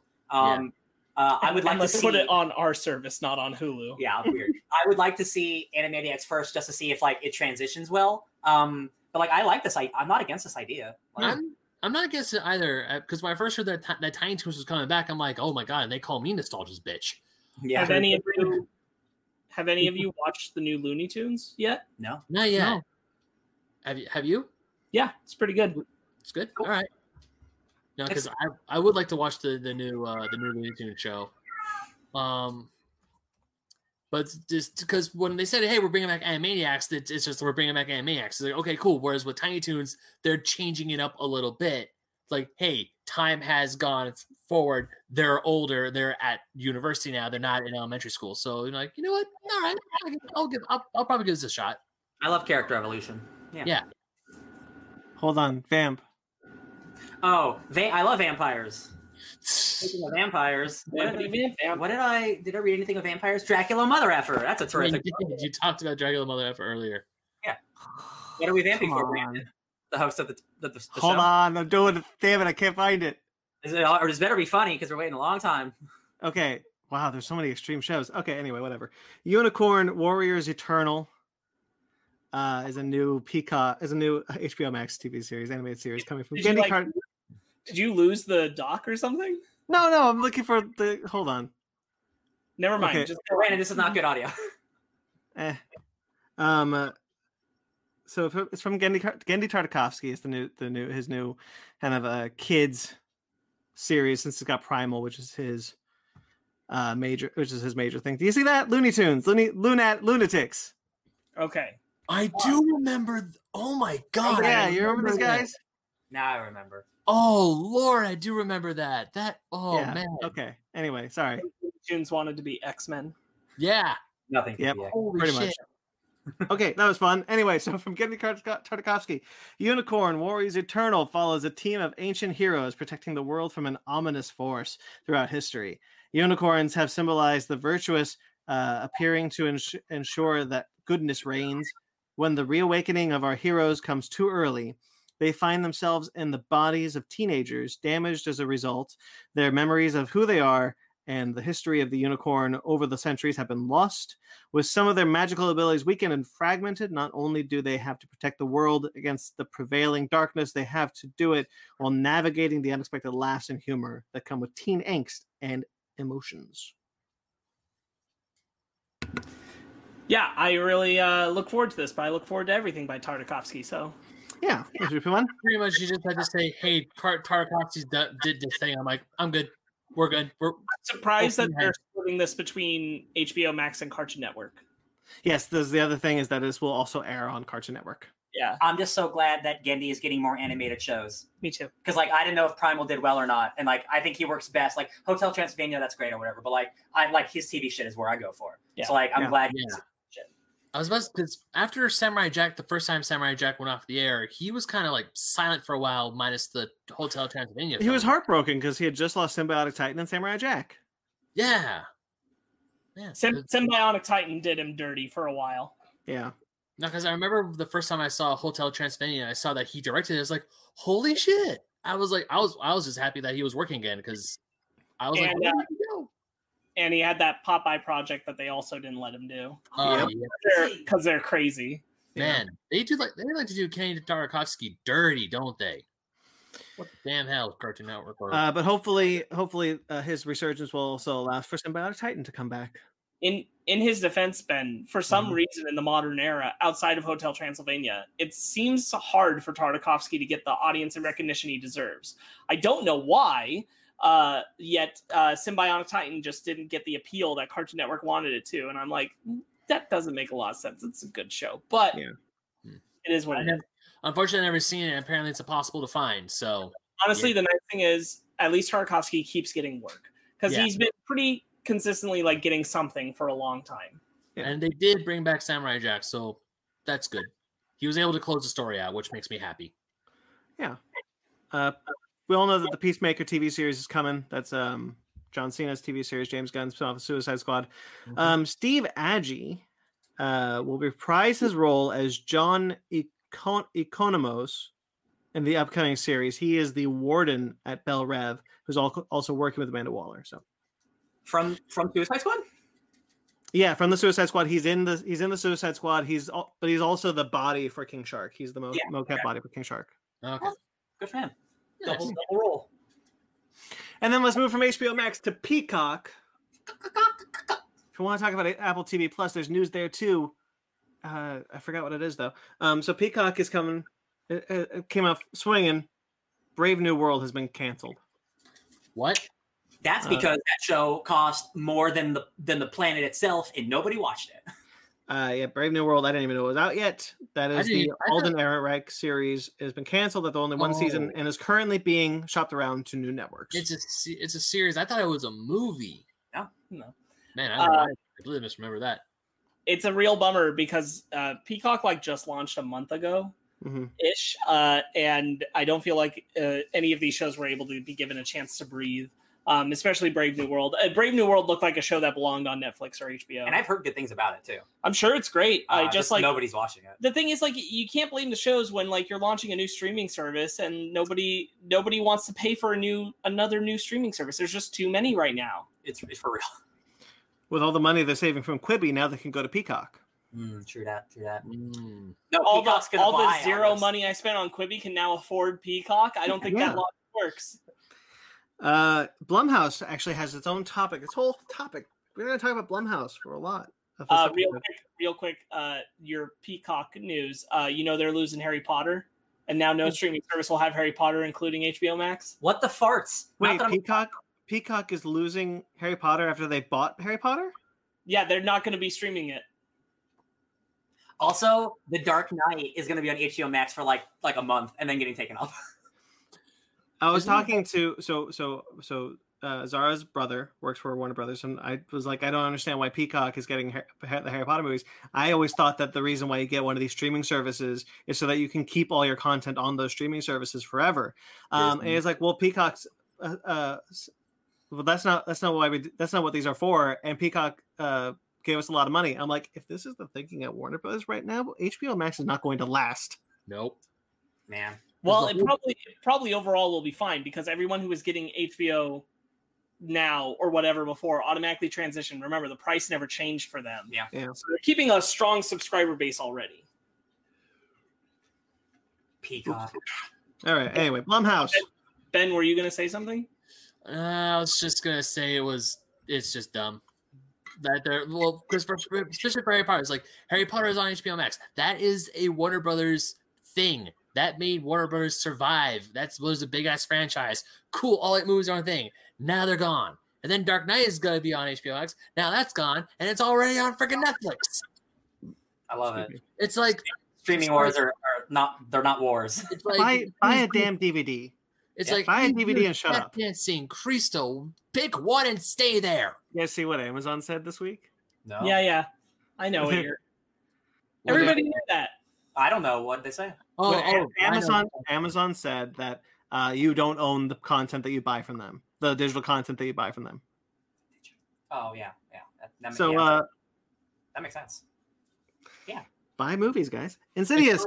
It's funny because some people on my Facebook feed when that news broke, some people were like, "What?" But then like others were like, "Yeah, we've been saying this for years. Where have you all been?" Other digital service that Insidious is coming back in a big way. This is Insidious 5. I didn't realize there were 4 already. I did not know there was 4. That's insane. I stopped at 2, but Me too. 4. The third one looked like it had nothing to do with the first 2 outside of vague allusions to the psychic lady. Okay. And so I was like, nah, I'm out. Cool. Is Insidious Bagul?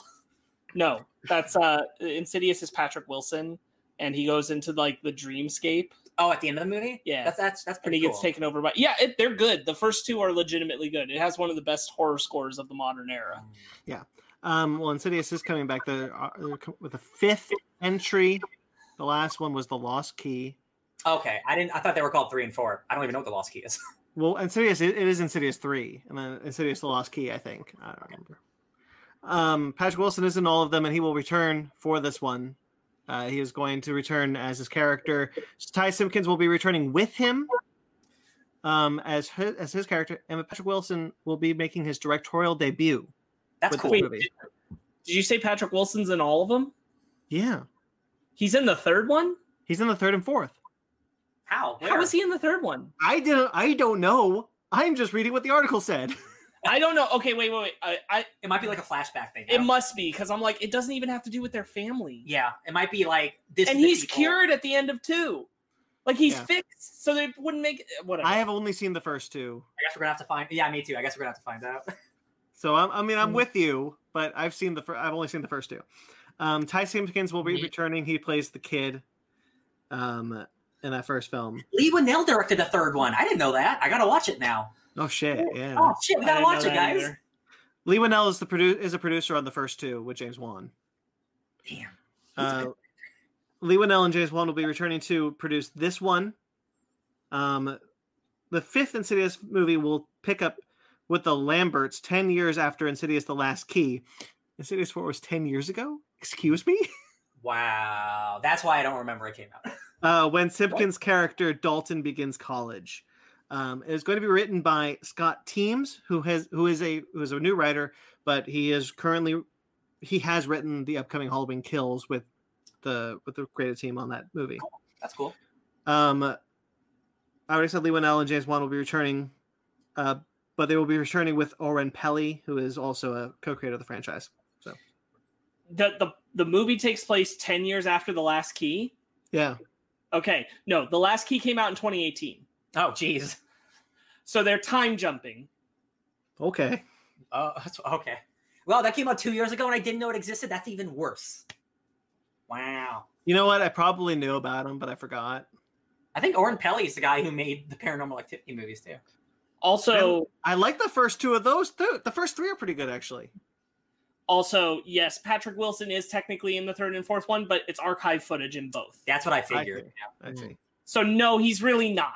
Not getting this one. It's like All right. technically yes, but really no. So you know what's going to happen is we're going to make Ben watch all the Insidious movies and then do a whole episode on all 4. Oh, Can we do Ben, that? I think Insidious will mess you up. I would love to see. No, can we not? Well, we got a whole year to get there, Ben. Don't worry. I vote no. I'm vetoing this. You don't get to veto. Bullshit. Yes, I do. You don't get a veto. We did not draw up a constitution. Or you don't get a veto. Yeah, that's the rule. I read through all the goddamn Conjuring film.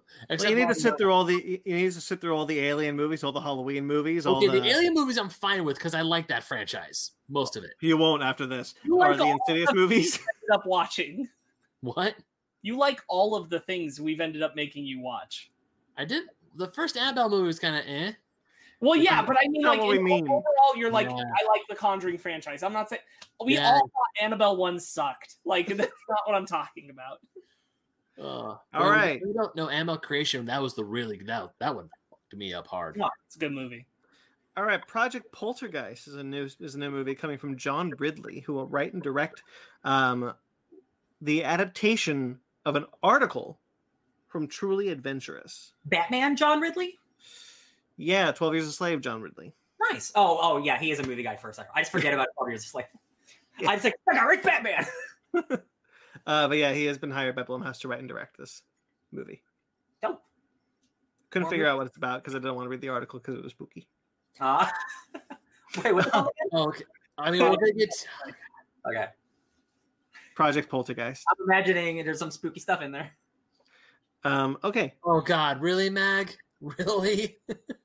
Oh my Gonna tie him like Clockwork Orange? Yes. No, If he makes Oh us, my God. if he makes us, I'm not gonna go that far. Right. Now, Ben, I'm sure you're excited about this. You love your good buddy, Joe Hill. Don't say Because you remember, Stephen King, you remember it's his His son. dad, yes. Joe Hill's his son. I know. Well, Joe Hill is getting a short story adapted by Scott Derrickson, who will write the script with C. Robert Cargill, Yep. which is his Writing partner. writing partner. Ben, what's the short story about? I'm sure you've read it. I don't make it up. know. Go with the bit for once in your life. What's it called again? So Yes, and Ben. Yes, and The Black Phone. It's called the Black Phone. Yeah. Okay, Okay, so you got a phone that's black, and if you answer it, something's gonna come out and kill you. Got Did it. But in some situations, the phone reaches into your ear, grabs your soul, pulls you into this alternate dimension where you have to go through a series of trials. And if you get through the trials, you get back to your own body and you live. But if you don't, you die. You are stuck in eternal hell and damnation of fire and brimstone, and it sucks. In the rain. I want to point out what's funny is Ben accidentally kind of said the plot of Insidious. Are you serious? There's a whole other world, man. And if you don't get out of it, you die. Patrick Wilson made 4 of them. Not Patrick Wilson. The Black Phone, the short story follows the journey of a young boy who has been kidnapped and locked away in a basement where the only object other than him is a non-functioning black telephone. One day, the phone suddenly starts ringing. Oh. Spooky. I like it. Cool. The thing it's built to do. Oh. Mason Thames, who was in For All Mankind, and Madeline McGraw from Toy Story 4, I don't know as who, have been cast in this movie. Cool. I'm into it. All right, real quickly, a comic book news. I think Madeline was the voice of the doll, but I'm not sure. Mag says, sounds like Ness's dad. Oh, what's the reference? Uh-oh. Like Ness from I- Mother Ness? Like Mother the Ness ones? He'll tell us in a minute. All right, so comic book news I was hoping there'd be at least one. from our Lord and Savior, Donny Cates. Oh, this one. Yeah. The One You Feed by Donny Cates and Dylan Burnett. We've been hearing rumblings about this for a while. We had no idea what this was. All we knew is in some way it connected to God Country. It is going it is out now. The first issue is out now from Panel Syndicate, a pay-what-you-want digital publisher created by Brian K. Vaughan and Marcos Martin. Basically, you say, I want to pay this much money, and you get the first issue. Johnny Cage said, this is my way of telling you thanks for all the... So the first comic I ever read of this, it was Brian K. Vaughan's The Private Eye, which is about a world where every single person has a secret identity. And I bought that comic for, I think, $1 because I was poor at the time. This was like a long time ago. And I got the comic for $1. So you can pay what you want. You can pay a cent. You can pay $10. Pay what you want. It's amazing. It will be published in a print volume, though. So it will be coming out soon. This is what it's about. One day, long ago, and for no reason whatsoever, the moon rose in the night sky, and every human being on the planet began to violently change into the demons that lived inside of their souls. Some of these monsters were good, most were not. Now, after hundreds of years of these nightly horrors, a young prince, armed only with a mysterious sword named Autumn, must journey into the night to face the monsters under the stars and meet the world that lives in his own heart. And this is tied to God Country? Somehow.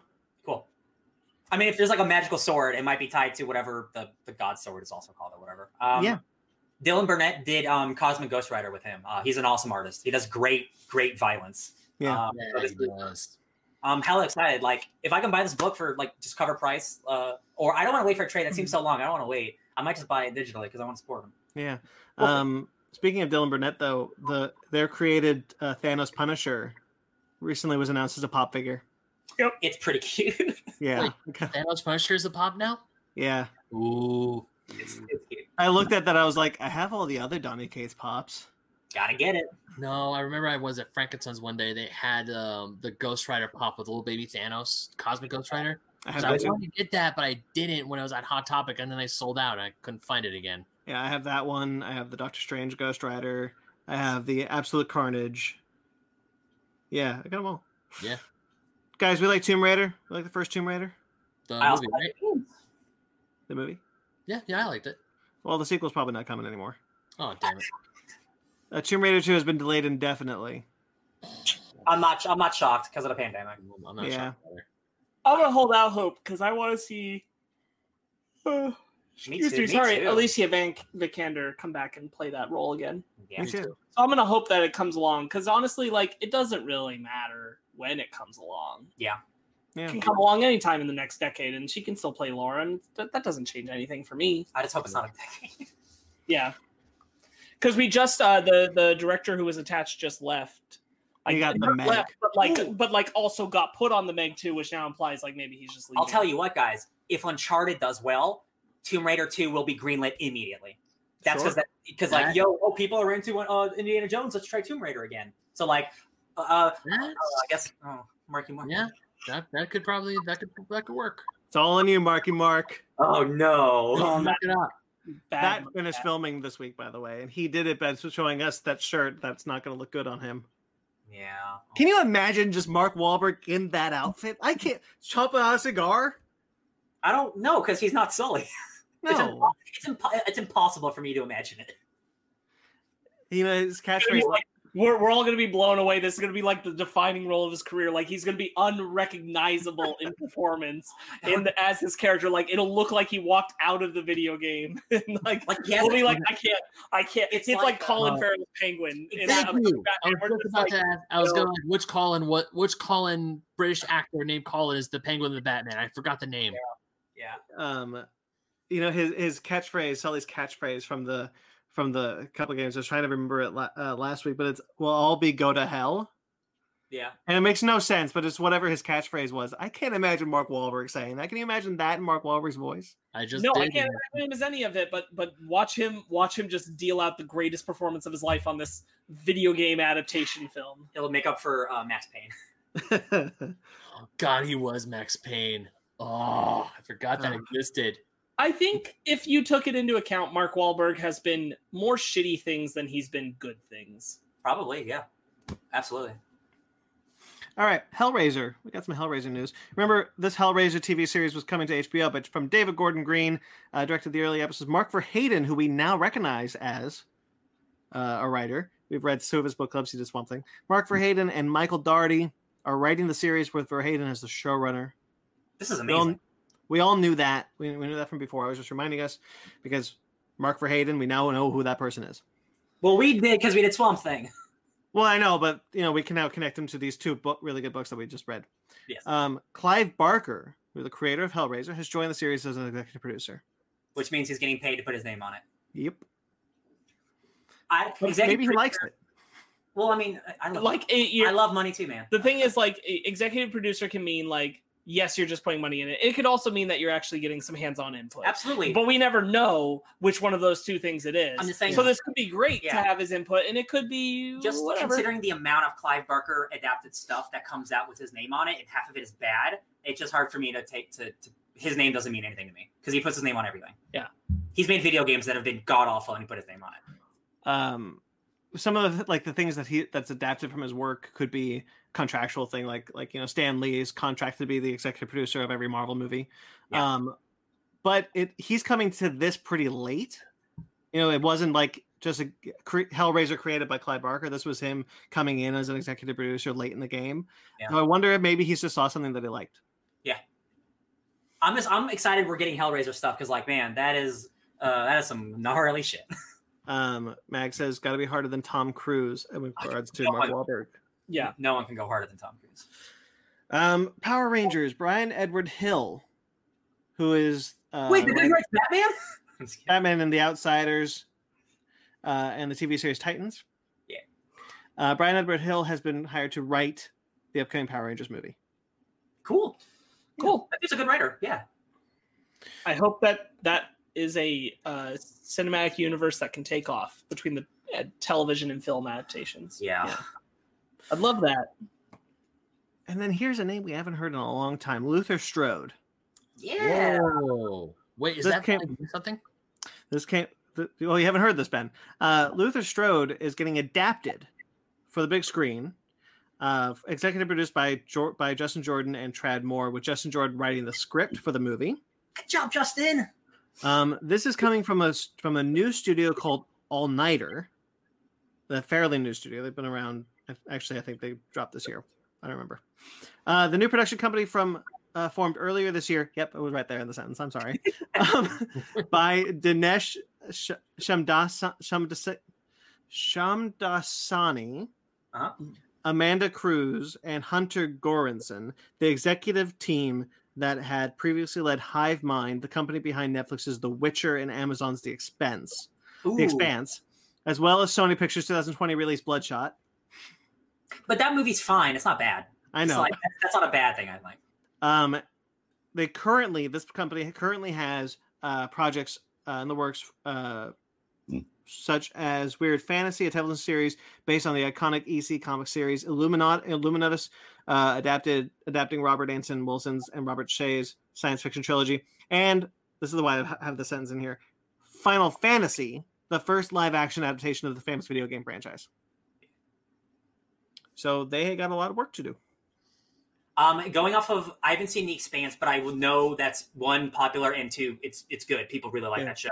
And then The Witcher, and Bloodshot, it's a fine movie, but it looks good, right? I think this is in good hands. Like, so as far as I can see, I think it's dope. I remember when I first read Luther Strode, I thought it would make a really good movie, because I remember I was talking to you about Brandon, and you said, yeah, it's good, but it's an ultra violent book. And at the time, this was before Deadpool.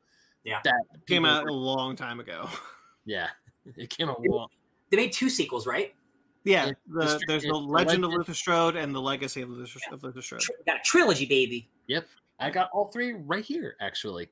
Trad Moore is so good. Oh my god, Trad Moore is really good. Justin Jordan did not quite get as famous as Trad Moore did on the backs of Luther Strode. Yeah, Justin Jordan was with DC for a bit in the early New 52 days, but left. He does a lot of good indie work, though. I like a lot of his indie work. Yeah. All right, moving on. Stardust, the trailer for the David Bowie biopic. Oh, trailer talk. We're in trailer talk? The trailer park. We're at the trailer talk park.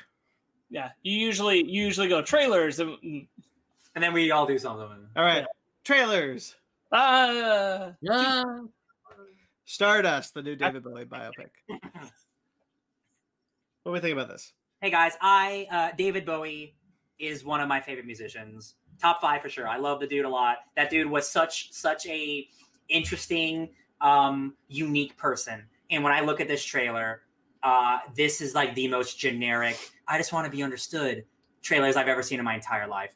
And if you don't know anything about David Bowie, this could be a decent trailer, but this is a terrible representation. This looks awful. It's just a movie. Yeah, it's just a movie. It looks really bad. And to be honest with you, I didn't think about it before, but while I was watching it, I'm like, you know what? I don't think I want anything ever like this about David Bowie, because the only way I would have wanted it is if David Bowie did it. Yeah. And his family doesn't want it. They asked the family to help get involved. Like, hey, you want to help us make the movie? And the family said no. He didn't want a biopic made about him. None of his music is in the movie. Yeah. That's the one thing that was the big red flag after this trailer was that there was no music. They mentioned Space Odyssey. I'm like, where's the riff of Major Tom? Where's the riff of they couldn't, it was too expensive to license his music or whatever, or they wouldn't let them license the music. It's one of those things where for regular people, and again, I always go to Bohemian Rhapsody, but that is the most recent biopic that's bad. That's a bad representation of the band. And I'm just like, regular people will see the Stardust thing and like, oh man, look, that's David Bowie. That dude, he wore heels once. And that's what they think about it. Right. And it makes me so mad that that's what they're going to come away from this movie. That, he was eccentric. Right. So much more than that. Not only that, it's so recklessly handled that I think it's just a dangerous representation to put into a public idea of who David Bowie was. Like that line where he's just saying about dressing in women's clothes and banging a lot. I'm like that. Regardless of the truth or stuff, I don't feel like this is going to be handled well, respectfully or accurately to represent David Bowie or to represent people like David Bowie. Yeah. I found it more infuriating than anything. Yeah, and I think we all have various degrees of liking the musician, but just looking at it as a trailer, it's boring. There's nothing creative about it. I also love David Bowie, and I'm like, no movie about David Bowie should look boring. Yeah, for real. Yeah. Yeah. The actor isn't supposed to look one for one like the person they're playing, especially in a biopic. But when I see Taron Egerton as Elton John, that's a young Elton John. Yeah. When I see Rami Malek, that's Freddie Mercury. When I see this guy, are you sure you're supposed to be David Bowie? You don't really look like David Bowie. I mean, once he gets the red hair, I would say, okay, I can kind of see the resemblance, but I'd rather you be a better actor than look like the person. True, be a better actor, but I mean, it's the more at first I was like, oh, cool, David Bowie biopic, and then this should be good, and then as the more I watched, I'm like, this doesn't feel right. Yeah. The fact that the family is he never wanted that made about him, and it's just respect his wishes. I don't like you because you clearly don't respect him enough to respect his wishes. You felt you had to make this, so my final point would be, if you can't even use the dude's music in the movie you're making about him, maybe you shouldn't make the movie. Yeah, it's that simple. Ground Control of Major Tom. Don't do the movie. Just stop. Songbird. Another movie that was shit. What a bunch of shit. Shitty Weaver trailers. Bradley Whitford's in this one. Yeah, liberal. I told him, hey man, liberals make mistakes too. There's a solid.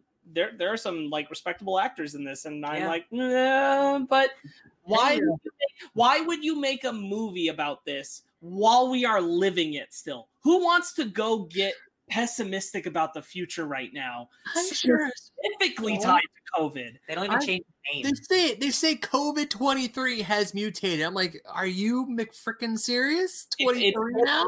It's supposed to be 4 years from our current moment. It's supposed to be, we just lived through 4 years of this and it got worse and worse. And I don't even know what the movie's supposed to be trying to say. It doesn't seem like there's any good message about it. No. It's just what if police state about virus? And I'm like, I don't want it. That's not. I'm too depressed about this, man. This is the most tone deaf movie, maybe in recent memory ever made. Also, F you for making all of these people go do this kind of shit in the midst of this pandemic to make this stupid movie. Yeah. F you for that too. There's a movie that Kevin Sorbo did where it was I know what you're talking about. The Christian movie. Yeah, so there was a movie and Kevin Sorbo was in it, and it was this action film about how Kevin Sorbo, there was a run on guns because the government banned all guns in the United States. So there's a run on guns, and all the liberals are attacking the conservatives, and the conservatives are running for their lives, and they're trying to save their guns. That's a whole movie. I understand what I understand. Has made a lot of bad Christian movies over the past 10 years. Yes, I understand what that movie is about. I understand what the movie is trying to say. I understand the point of view the movie is trying to take. I don't understand what this movie is trying to do. Is it supposed to be pro or against? So here's the thing. I think the only value, the absolute only value there could be in making a movie about this while we are living it, that is supposed to be just down our road in the future of it, is if you are attempting to criticize the failures of this moment. And I do not see that. I don't see this being about how the working class has been failed by the country in the wake of this pandemic. And if that were what the movie was about, it's like we're representing the road we're headed down because of what they did. I'd be like, that's bold. Great. Yeah. That's the only reason this movie should exist. And I don't see any of that kind of thought behind it at all.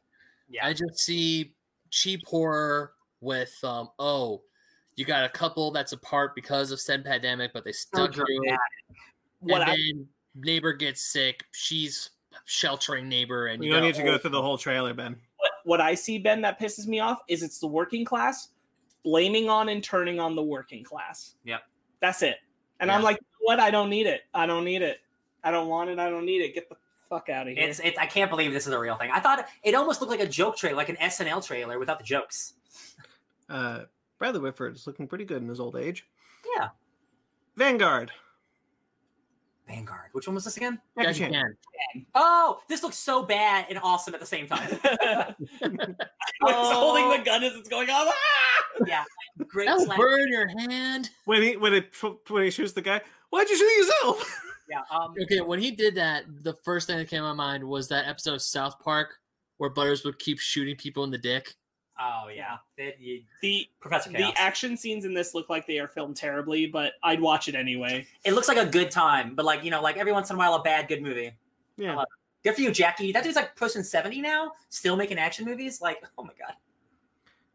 Freaky had a new trailer. It didn't because it was all the footage from the original trailer, save for 2 moments. Yeah. So no, it didn't. And honestly, that's fine because I didn't really want to see more of the movie. So whatever. Still coming to theaters and this month. It probably will. It's already been in a bunch of drive-ins for limited release. So yes, it will. Hell yeah. I keep forgetting drive-ins. It's not going to get postponed. They're just going to put it out. Yeah. People will see it somehow.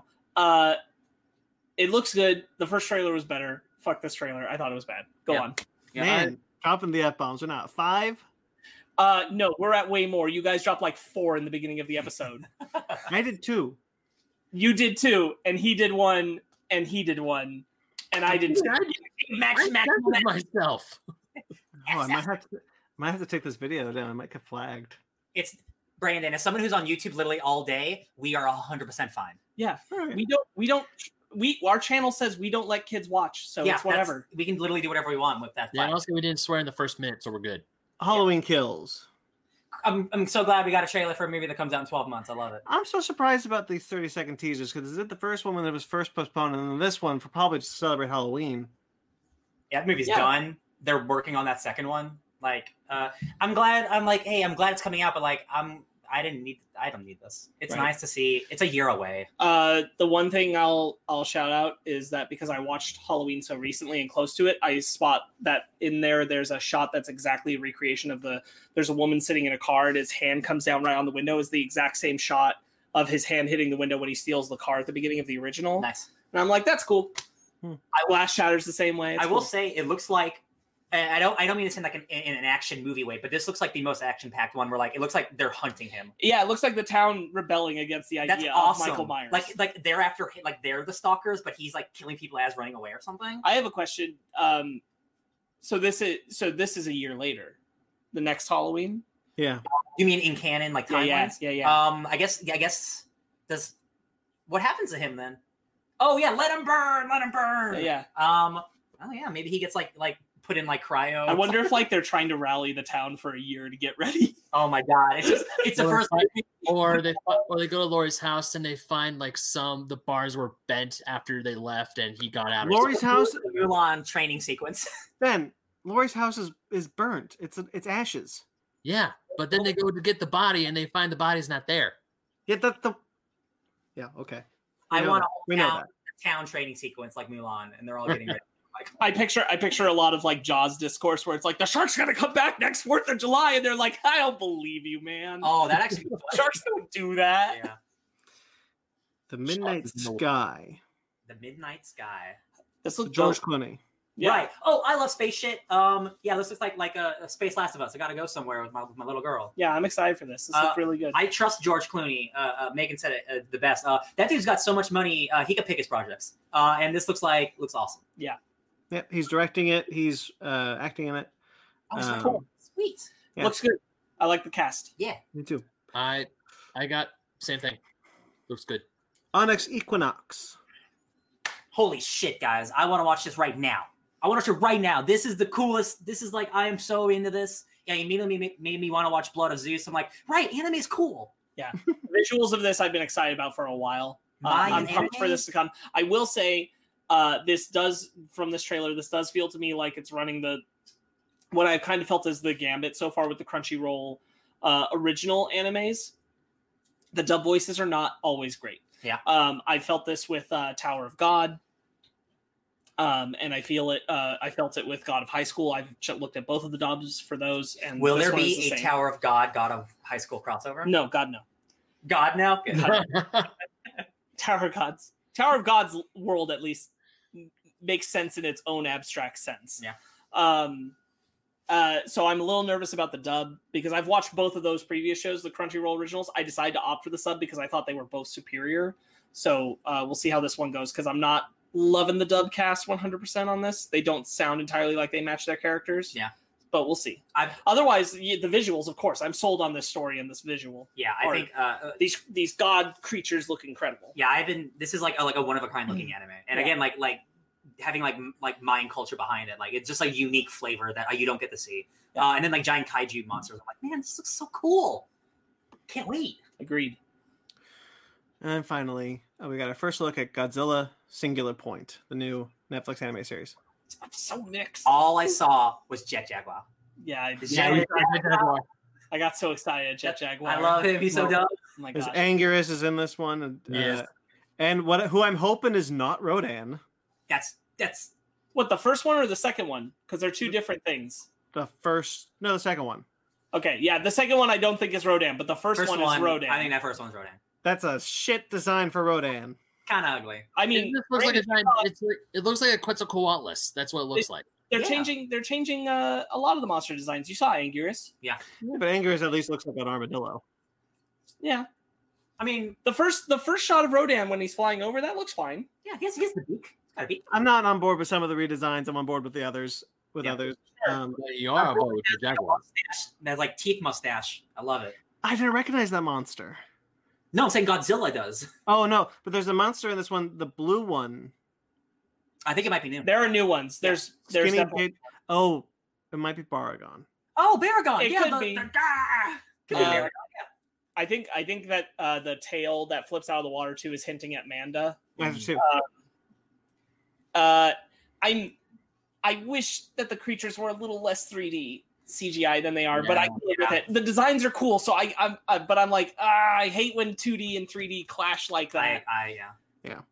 because it weirdly makes me feel like they're not in the same space. Well, And also, I hope I'll get over that, but we talked about it with like the Godzilla Earth trilogy. The idea that Godzilla's always been a lumbering kind of monster, and he is in his first anime, Godzilla Planet of the Monsters.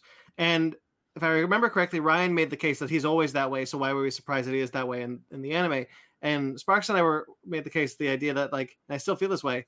If you're doing an anime, why does he still have to be a lumbering creature? Why can't he be something more dynamic?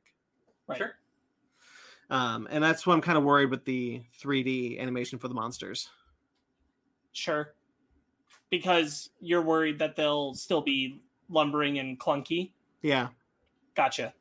I don't think so. Just because like other anime that I've seen use this kind of blend, not the other Godzilla anime, but this kind of blend of 3D and it tends to still be dynamic. What I don't like about it is the visual clash. It's not that it doesn't like move well. It's that the two feel like they're fighting against the space because like Anastasia's Locket in the movie Anastasia. Yeah, it's just a little jarring to watch the two occupy the same space. But it might be one of those things, because I've had this happen with other anime that have done this. It might be one of those things where you watch it for a little while and then your eyes just adjust and there it is. But we'll see. Cool. I love Jet Jaguar so much. I love it. He's a hero to all the children. He's a big robot. He goes What was really exciting is that from the music to the monsters, this is very Showa inspired. Yes, it is. And the other thing that I'll say about it is that I'm already 100% more on board with this than the other one, because this seems inventive beyond just story. Whereas the other Godzilla anime, the story sounded inventive, but everything else was kind of lackluster. Yeah. This seems inventive top to bottom. Like they're doing things that have never been done with Godzilla before. And I'm like, this is exactly where you play that kind of game. It's in comics and anime where you go this hard. Word. Yeah. Okay, that's it. So full spoilers for the new Netflix movie, His House. Go watch His House. Go watch it. Weekend. Hey guys, what's the best new horror movie of 2020 and why is it His House? It's because it's his house. Yeah, it's pretty good. I liked it. I loved it. I also loved it. I loved it so much. Ben? I loved it. Yeah, there's some really good spooky shit. That's some good spooky shit. Emotional horror is the best horror. Yeah. 100%. You're engaged with the bad boys and the good girls. You're engaged with everyone. It all makes sense. I love it. Oh, Max says okay. Yeah, go watch it, Max. Okay. Just plug your ears while listening to us and just watch it on your other TV, but don't turn off this link. Well, we already got his view. It doesn't matter. Oh, it matters, Mag. It matters. It matters, bro. Watch your view, Mag. It maggers. If Maggers, I'll allow it. I'll take it. Yeah. So we're going to start. We'll start with the beginning. We get a series of events of them escaping their homeland to get asylum in Britain. I just want to just so we address them by names and everything. We are talking about Rial is the female lead, played by Wunmi Mosaku. Ball is the male lead, played by I'm pretty sure Soap Dirisu. Okay. I thought it was Paul, but it's Ball. It's Ball. Okay, cool. Yeah, so we'll go forward with that. I just wanted to get that Rial and Ball right out there. Rial and Ball. I was gonna call him Paul, so thank you. Rial, Wunmi from Lovecraft Country. Yeah. Yes. Okay, so they escape their homeland to go to seek asylum in America, and something happens along the way. Not America. They're in England. Britain. England. Yes. Britain. Very Matt Smith. Very different reception there. Oh yeah.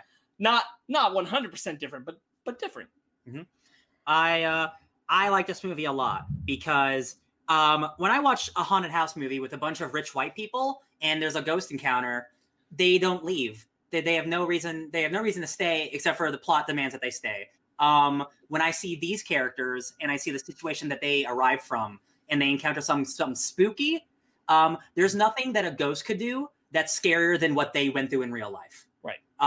So I found this whole movie, I found it engaging. I found that the fact that they talk about ghost stuff in the first third of the movie really unique. And they just like, yo, this is a ghost. We're being haunted. We have to deal with it. I love that so much. Also, their situation supplying for the fact that like it matters that they need to stay in that house. It matters that they need to not destroy that house. Yeah. And that adds a lot of emotional stake. It's the thing that James Wan and Lee Winnell kind of radically did in American horror. Insidious was one of the first horror movies where something bad happened in the house and they moved right away. Yeah, right. And it follows them, right? And then it followed them because it was the kid, not the house. Yeah.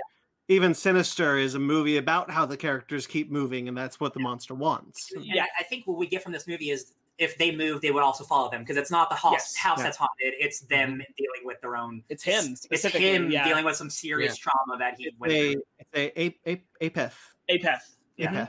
A witch. A night witch who had some awesome spooky eyeballs. When there was a moment in the movie, and I was kind of tense throughout most of the movie. I found it pretty scary. And I'm sitting there, and then the Peach thing happened, and the Peach rolls, and you just hear "come," and I was like, nope. Yeah. I just paused it. I was like, nope. Hear the whispering, and then Ball looks over and he sees that dark corner. I'm just thinking, it's always the freaking darkest corner of the room with no light shining through, and it's in the middle of the day. That's the worst part. Like the sun is shining through the window, but the corner is still completely dark. The bit where he pulls out the doll after you see the thing walking from behind him, and he pulls out the doll, and then something grabs the doll, and you're like, you know what, you can keep it. The way that it turns electrical wire to rope with seaweed to seaweed. Yeah. In terms of because jump scares don't usually work for me because I find them kind of cheap. I found this movie to be really actually scary at times because specifically with the rope scene, you expect something to happen and it does something. There's something behind him. Yeah, there's something behind them, so you don't expect the thing to happen in front of you. And there are some really good jump scares and some really good just atmospheric moments where like he's sitting with a candle and just like the darkness surrounds him and the eyes come forward and it's like this is a pretty low budget movie, but it does surprisingly some really great atmospheric shit. Yeah, it was about the point where he confronts the witch that the movie stopped being scary, stopped being like terrifying for me, and started being just kind of spooky, which I don't think is a bad thing because it showcases a shift in tone of the film that I think works. Yes, I do too. Are you talking about when it's at the fire? Yeah. I think that's a really important and well handled turn where he challenges it directly, and he goes, "Oh, you can't hurt me. You can't touch me. Pictures won't hurt me. Do what you want. We're not leaving. This is our home." Yeah. And it's like, oh, pictures won't get you, huh? And then makes his own hands make him watch. Like behind. Horrifying. Yeah, that was cool. That was a cool. Good. Yes. The part where he's like trying to close his eyes and then another, like Doctor Strange arms. They put his arms behind. They force his own head to look straight at what was he looking at? Was he looking at a zombies coming from the water? The young girl come up out of the water and an octopus come out of her mouth. Oh yeah, that was gross. Well, one of the imagery in this sequence that I liked a lot was when in the you see the fire and then you just see the eyes. The eyes, yeah, part of the face occasionally, but not a lot. Yeah, I thought that was really engaging. And again, I love that like. There's no beating around the bush. Like we get introduced to like, yo, we're being haunted like really quickly, and then it's like they've accepted their fate and what they're doing. And so, one accepted. Sorry, yes, one person.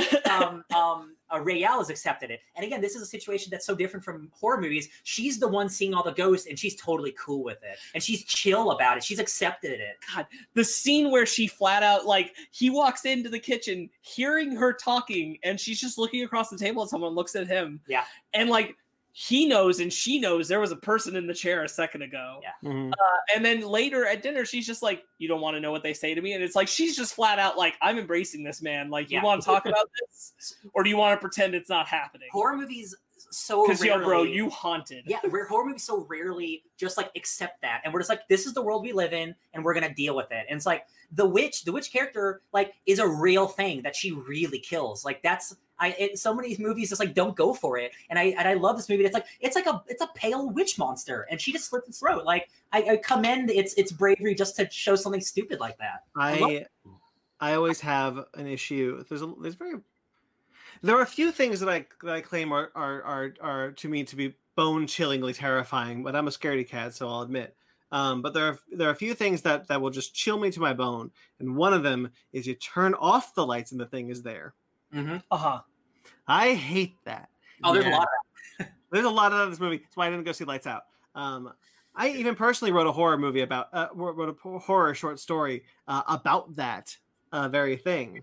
And I've always just found that to be the most, because I need a nightlight, but I can't sleep with a nightlight. Just gonna put that out there. The twist on that sequence where the girl is to save him for a moment and then turns them back off. Yeah. And they're all around him. That's so good. It's so good. No, one of the parts I love about that scene is that, because even Fanny and I were like, turn the lights on, but then you still see the footprints. That's so They're good. still there. But yeah. I was like, this is some, like, to me it felt, oh God. I know Sparks is gonna rail me for making a connection to the video game, but it feels like there's a To video. rail you? You know what I mean? Do I? There's a part, I know I forget the game, but there's a part where if the lights are on or if something is on, then you can't hurt an enemy. But if the lights are off, then you can shoot them. It's called Alan Wake, and it's created by the Remedy, who made Control, baby. There you go. Brandon, one of my ooh, you get me good with it in horror movies is hearing the sound of approaching running and not seeing the thing. And that's one that really gets me. And this movie uses that effect really well too. Some of the best because not many. I don't think many horror people rely on that. On footsteps. No, it's like the stuff. scariest idea. But in my mind. It's almost like a Scooby-Doo scene where she's running across hallways, and then she's in a different hallway and runs across, and it's like, man, it's frightening. And you in the audio sounds like she's right here, but then she's over here. I'm it's just good filmmaking, man. You know where the part that I hated, but I also really liked?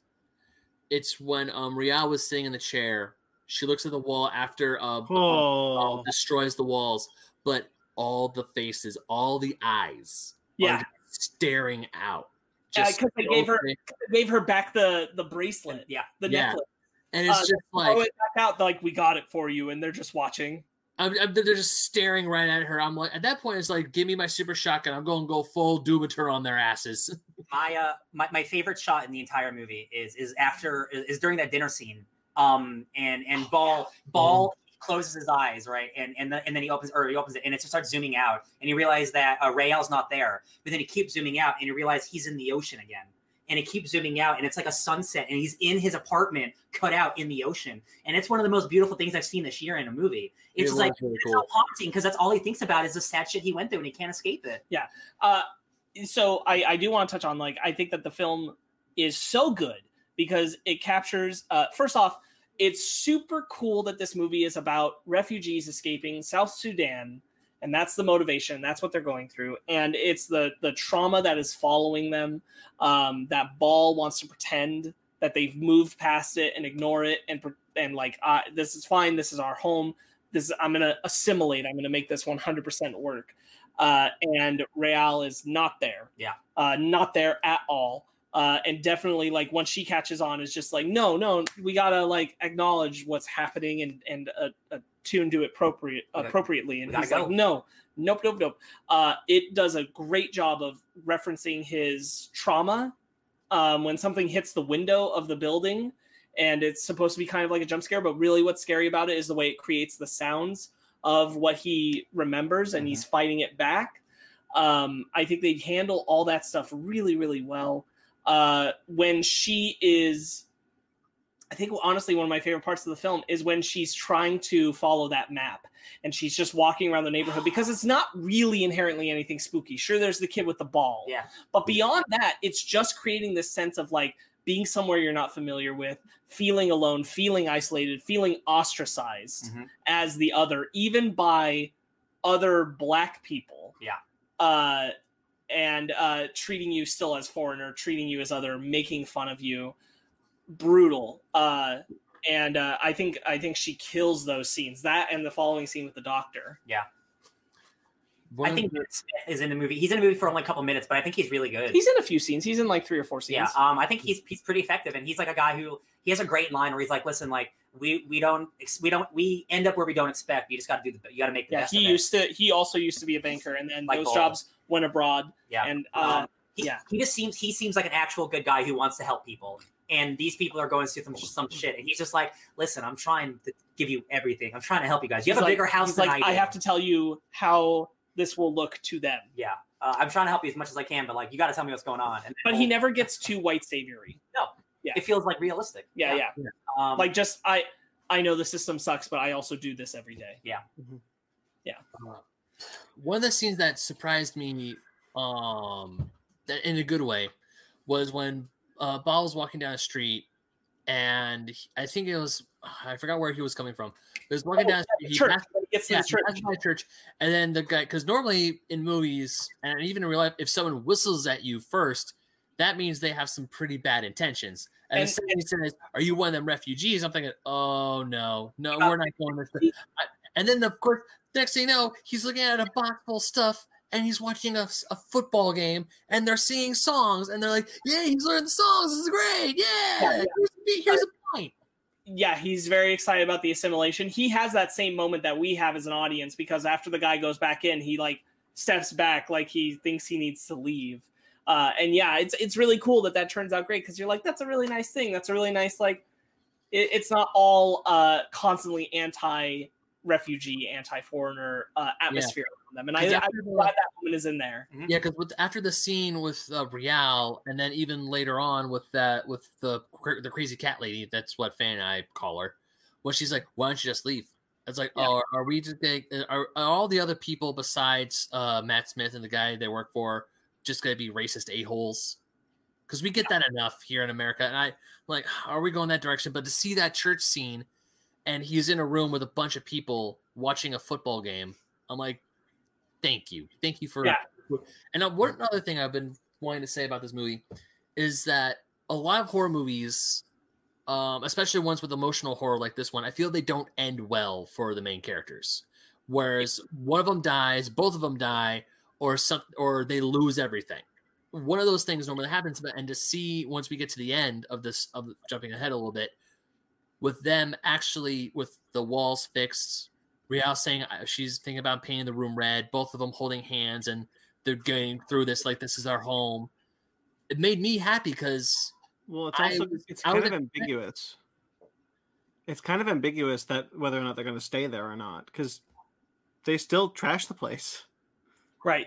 Yeah, I mean, I think they intend to live there. I mean, if they get to, is it Mark as representative is impressed with them, and he's like, I mean, they fixed up the holes and everything. So like, except there's clearly still a hole in the floor that the rug's over.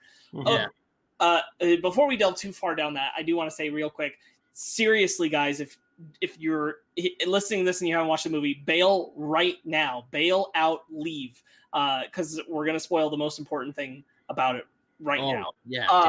Which is, to me, the most horrifying things about the movie. The most horrifying part is the part where we see the past, where Rial comes out of the little cabinet and sees all of her friends dead and is taken by Ball through the streets, and they're hiding on top of the building, and the people are walking by just trying to make their way to a way to escape, with one man just walking as he burns, and then getting to the bus and deciding, oh, if we lie and say this is our daughter, we'll get on board. Her mom doesn't seem to be here. Maybe she's alone, but her mom is there, and she's screaming out to her daughter as that bus goes away.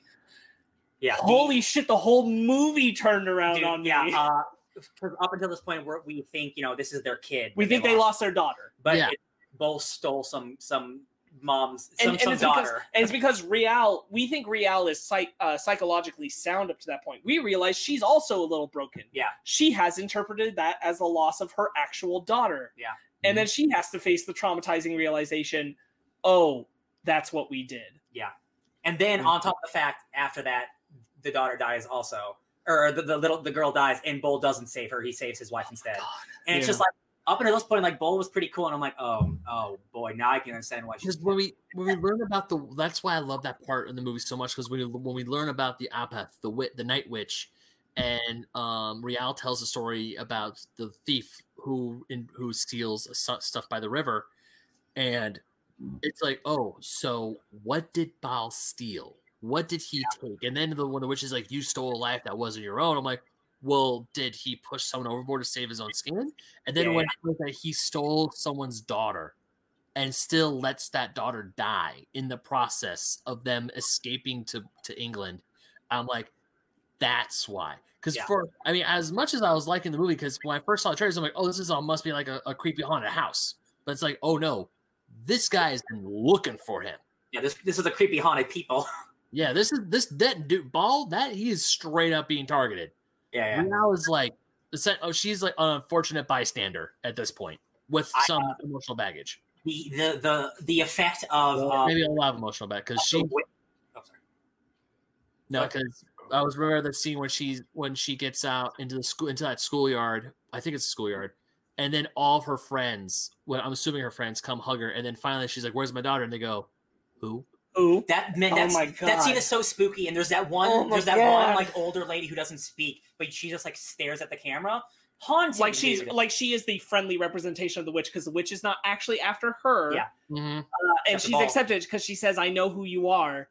Oh And man! then she passes the knife like we Oh, want his skin. man. But the imagery of the witch putting his hand into Bull's hand and like making his skin, almost like in Men in Black, horrifying, my man. Like this is truly like not many horror movies actually make me feel like, oh God, like I'm in the shit. And like this is one of the most affecting horror movies I've seen in a long time. Yeah. Truly. I appreciated so much that they give Rial a scene where we realize where everything changes and we realize, oh, she's carrying trauma too. Yeah. She's carrying trauma because she's also been blocking something, ignoring something, and it's the truth. Yeah. And that is really powerful because up to that point, it feels like one is sound and one isn't. And it's like, oh no, they're both really like, this is about trauma. This is about what they've gone through. This Two is different about them. sides of it. Yeah. Two different sides of it as these refugees who have come here. And I really, to Ben's point, really love the resolution because it's not just that the like happy ending stuff of like,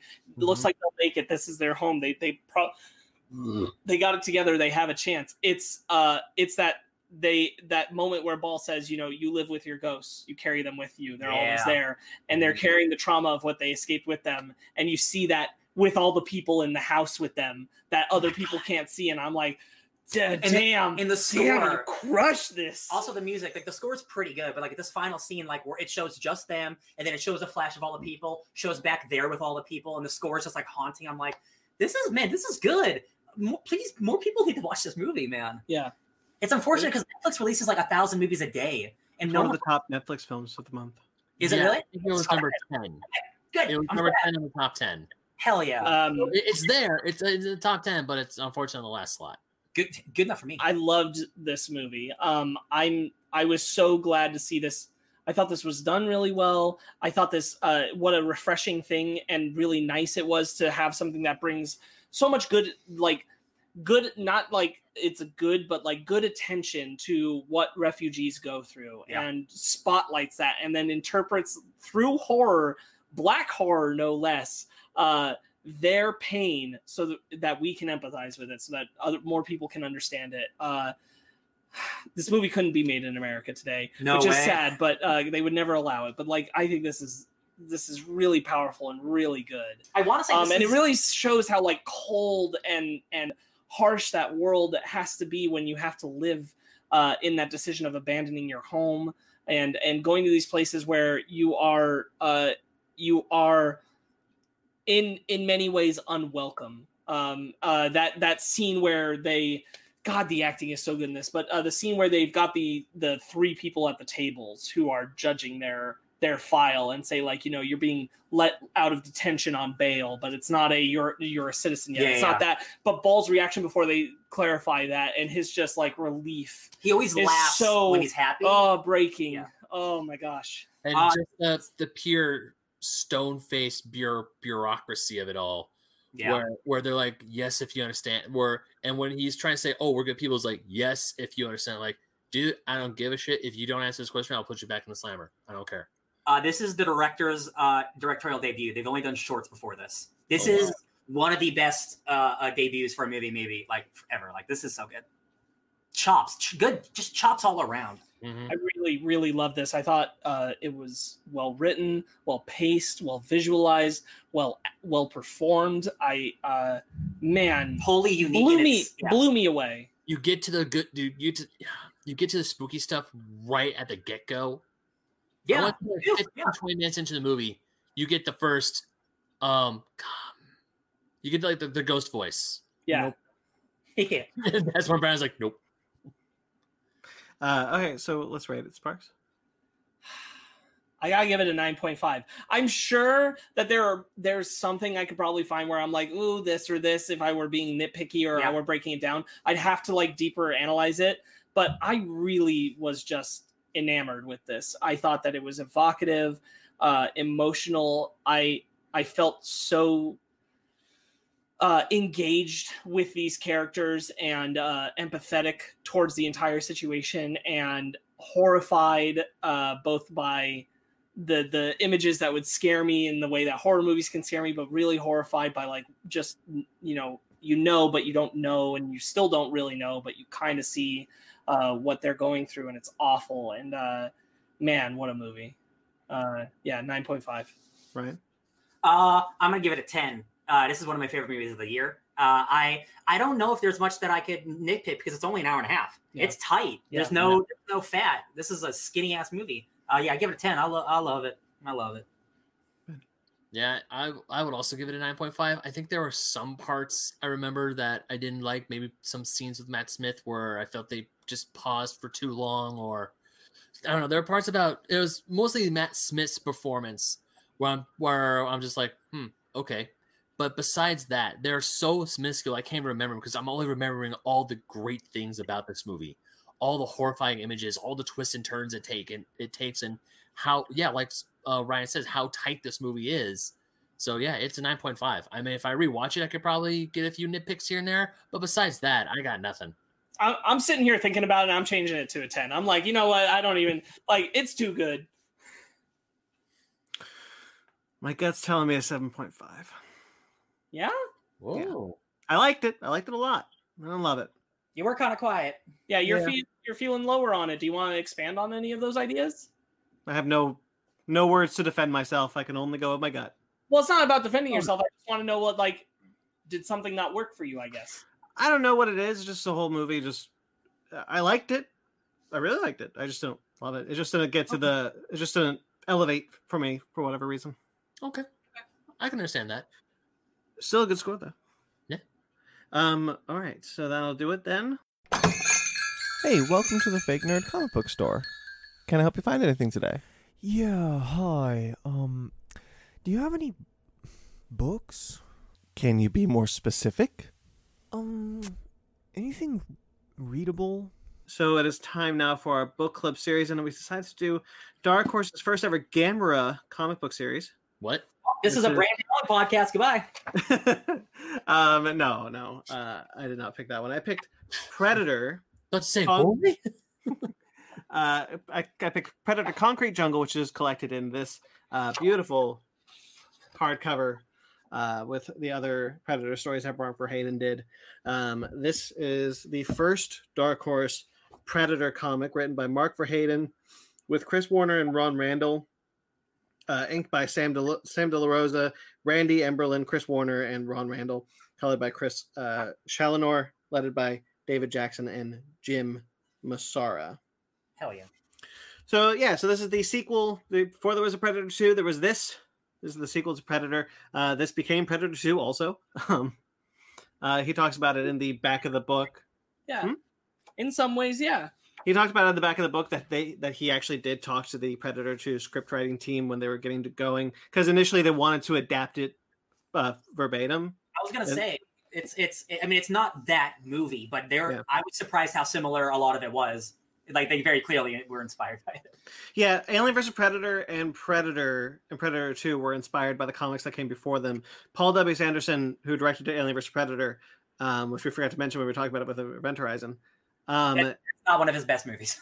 But he talked about how much he liked the Alien Predator and Alien vs. Predator comic book so much that there's a character named Mark Verheiden in the movie. Oh, I love it. I like Alien vs. Predator a lot. I do too. Black Lady teams up with a Predator to fight a queen alien. That's pretty. Oh yeah, that part's rad. 10 minutes of a whole movie. I think Paul W. Sanderson has done 3, maybe 4 good movies personally. Not only that, she gets a really cool alien, Predator scar that makes her friends with all the Predators of that clan. It's true. That was dope. Okay, so what do we think about Concrete Jungle? Just like the Alien sequel, this is better than Predator 2 by a mile.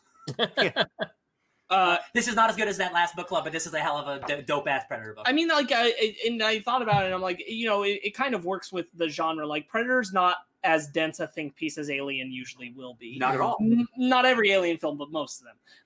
So I found this like a breezier take because it's much more action film style than Alien than Mark Verheiden's Alien work was. But what I do really like is I feel like the entire idea of gang war waged across the city is done better here than it was in Predator 2. 100. I feel the like Predator 2, I feel the atmosphere of what the city is supposed to be, like how tense it is in the opening few minutes, but I don't really feel it after that point. Yeah. This I feel it throughout. I thoroughly enjoyed this book.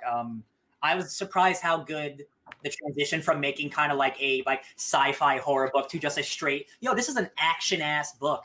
How well like it translates, and he's a good writer, and like he's much more quippy and like one-linery in this. I think it all works. I think the reveal of like, oh, this is Dutch's brother is really cool, which probably plays in the other books, I'm assuming. Even more. I thought it was a lot of fun. Yeah, he's in both of the. Okay, I didn't flip through the rest of it, but yeah, I assume he's in both of them. As far as I know, unlike Ripley, they never used Schwarzenegger. Okay. Yeah. Well, he died. When they mentioned Dutch in the book, my first thought was like, is that supposed to be Arnold Schwarzenegger's brother? That's Schwarzenegger. Okay, good. It's been a while since I last saw Predator, so bear with me. Yeah, so this is Schwarzenegger's brother. Yeah. That's Schaefer is Dutch's brother. Yeah. That's why they go back to the jungle and they see where he was killed, where he blew up with the Predator and everything. Mm-hmm. When I started it, I'm like, really?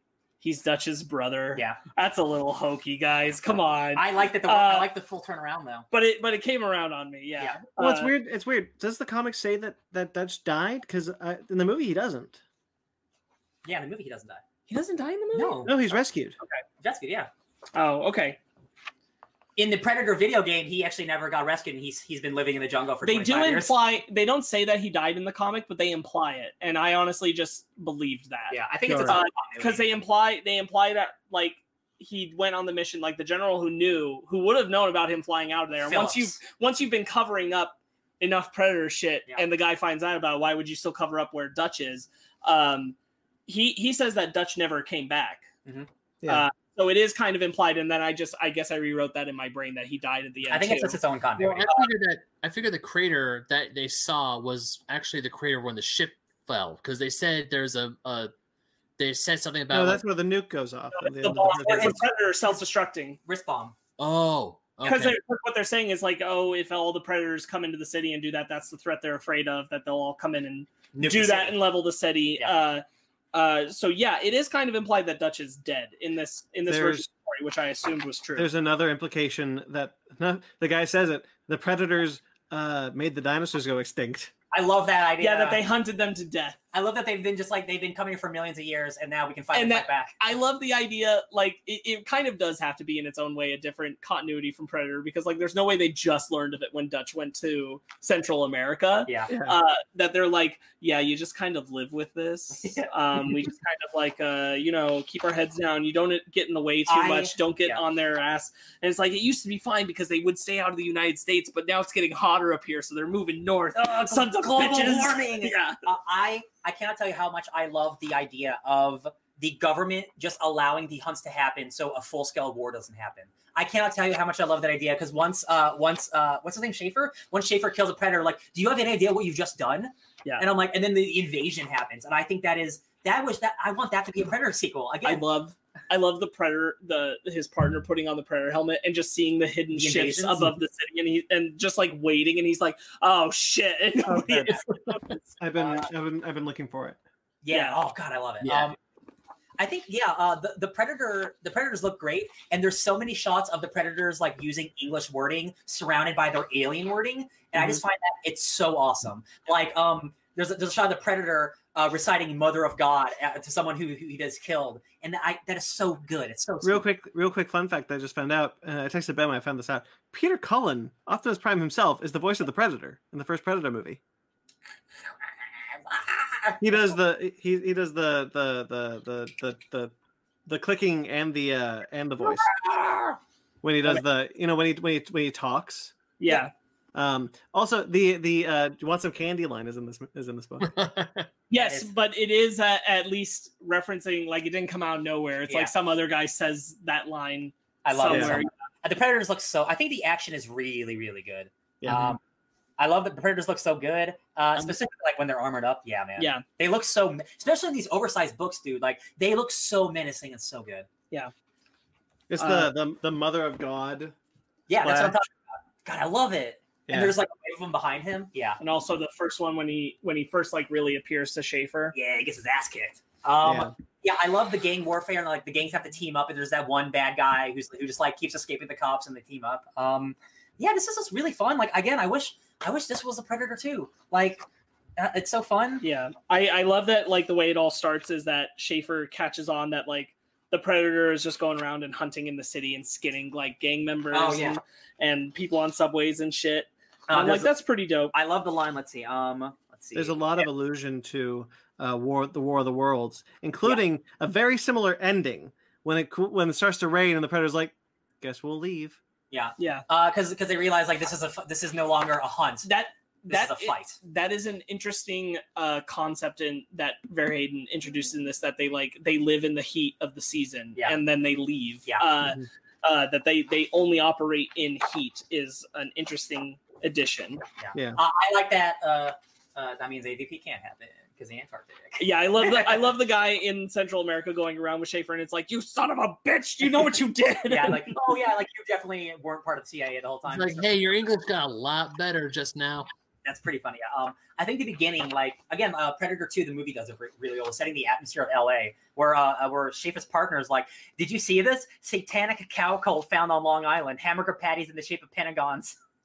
I will say, because I know it's not supposed to be literally Arnold Schwarzenegger, but assuming it's Arnold Schwarzenegger's brother, he has to talk a little bit like him. Yeah. And I will say some of these lines, I'm like, there's no way. I'm trying to hear it in that voice, and I'm like, no, like Jesus, like the wire, like that. Yeah. There's like, there are a couple reused lines from the first Predator movie I like. Maybe I took a picture of one that I really like. There's a bit at the end, the Predators leave, and the city's a war zone now. And the general says, "Wait a minute, that's it? You think you can just walk away from this? Manhattan's a disaster area. Midtown's been leveled. New York will never be the same." And he just turns around and goes, "You say that as if it were a bad thing." Which is not the first time he said that. He's been saying like, "I don't really care. I think the system's bad and broken and blah." Up through it, which I like. I wish that there had been more of that. Much like in the Alien book we read, there is some subtle world building about the world that the Predator lives in. There's these two executives talking on a train about the Charles Manson television show and how its ratings beat the Son of Sam reality show. And those are both murderous serial killers. And so I find America's fascination with violence in this world obviously is real. Everyone on the train has a gun. Yeah. I was going to ask if anyone else knows that, because he pulls out a gun and then there's like a lady. She pulls out one for the briefcase and the guy next to her. I was like, yeah, they're only hunting worthy prey. Yeah. I think that premise is dope. Like, it starts raining. Like they realize, like, oh, it's not hot anymore. Like, this isn't a fight. Like, we're just gonna laugh and leave. I was wondering because they mentioned cartoons. It was like a Looney Tunes knockoff of Bugs Bunny and Elmer Fudd about how like, oh, it's Squirrel season's over. Mm-hmm. And I was wondering when that was gonna come into play. And then they're like, just like the cartoons, hunting season's over. I'm like, I see what you did. It is a weird thing that comes in at the end where he's just like, I just teamed up with these bad guys. Hold on, I gotta watch a cartoon. Yeah. That was a little weird. Oh, there's a rephrasal of a line. In the original, it says, "If it bleeds, we can kill it," and in this, it says, "If it bleeds, it could die." I'm like, doesn't sound as good, right? But I thought this was really good.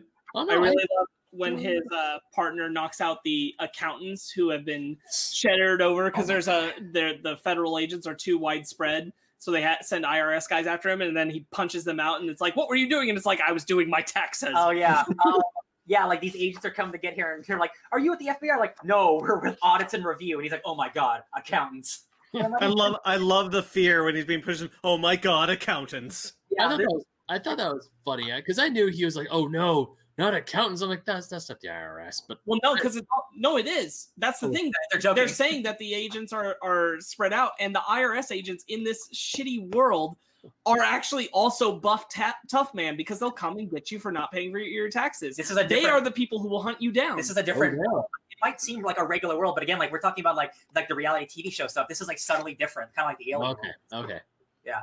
Because I know we're IRS audits and review. Oh my god, accountants. Because I remember I only seen bits and pieces of Predator 2, because I know Predator 2 takes place in like an alternate 1992. 1999.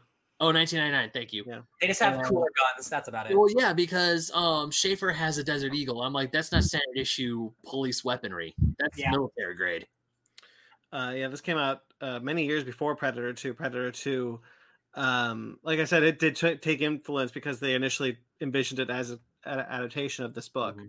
But it makes me mad because, like, I think because like the Alien sequels aren't related to that Alien comic, right? Yeah. But the Predator ones are, which makes it like, oh man, we could have got a good Predator 2, but we didn't. And like, here it is. This is Predator 2, baby. Gang Wars. Yeah. I can't wait to read more. Yeah, I'm glad that we just you picked these books. I'm loving the Verhaden stuff. It's good this stuff. isn't as world building as the first Aliens book. No. That was like, here's the aliens planet, here's their ecosystem. There's a species that are above them in the food chain. Yeah. Here's how the queens work. And there was nothing of that. I was kind of missing that. Like the Predator franchise has never shown us their planet or more of their ecosystem or things like that. And I've always been curious about more of that. I was kind of hoping to get that in this comic. I agree with you. I 100% was looking for more of the world building for the Predators, but if we're just going off of, hey, we're going to make a sequel to the Predator and kind of make another Predator thing, I think it would have felt more like Alien and less like Predator. I think it had to be kind of macho and less detailed, even though that's kind of what I wanted. I think they were going for, we're doing Predator again. You know what I mean? Yeah, it's just saying it's my only disappointment was that there wasn't more world building. Is it Predators? The Robert Rodriguez one where we see their planet? Yeah. It's not their planet. It's a separate hunting planet. Oh, okay. But we see like technology and shit. Yeah. Yeah. It's the hunting grounds. Yeah. That movie rules. Yeah. I like that movie a lot. Okay. That's it. Sparks, what's your book club next week? We're doing Meteor Men by Jeff Parker with art by Sandy Jarrell. Awesome. So stay tuned for that. That's it. It's a tiny one. Cool. Read. I like Jeff Parker. Hell yeah. Okay, that's it. That's it. That's it. We don't know what we're doing next week, I don't think. Wait a second. Over the Moon. We're right. I have this for a reason. We're going to be reviewing the Netflix original animated film Over the Moon. So stay tuned. Over the Moon with excitement because I was just about to say it, Ryan. Damn it. Okay. So if you guys like what you're seeing, including that 5-minute stint that I was trying to find the Lunatics screenshot, you guys can find more from us if you like this video and you subscribe to this channel. You can check out our Fake Nerds Watch series, which we had just finished, Lovecraft Country, and we will be doing The Mandalorian soon. Like the first season with The Mandalorian, we did 2 episodes and 2 episodes an episode. So we'll do the same thing with this season. Next week. Yeah. So stay tuned for that. We also have Basement Arcade, where you can find so many spookies for Dead by Daylight, Left 4 Dead, and Animal Crossing, the spookiest of the Hollywood. Animal Crossing is up. I just checked. Animal Crossing is up as of this. Maybe it's in the description below if you're listening to the replay. Who knows? Wow. It's probably not. I forgot. Fake Nerd Book Club. We're doing the Mighty Morphin Power Rangers. We have one more episode coming soon, so stay tuned. If you guys like to support us, you can support us in a number of ways. Again, like I said, like this video, subscribe to this channel, watch this live stream. That's supporting us. We love it. Yeah. But if you want to do more, ask me how you can do more. How do you do more, Brandon? Well, I'll tell you, Ben. You can go to the links in the description to buy some Fake Nerd Podcast masks. COVID-23, guys. It's a real thing. We got 4 more years of this. Buy some masks. Buy some Fake Nerd Podcast masks. Support us. Piece of shit movie. I'm angry that movie exists all over again. What's it called? Songbird. I was talking about this thing. I was expecting like a musical, but no. Right. So you can check out the links in the description below. All those masks are still available. We got plenty more. You can also subscribe to our Patreon, where we have a $5 tier. Oh, that's gonna be a shit movie. Real quick. Here's his credits on Rotten Tomatoes in order: 14%, 57%, 33%, 28%, 0%, 44%. We're in good hands for some. Who is this guy? He's a guy I've never heard of, Adam Mason. He's another generic white man. Cool. Okay.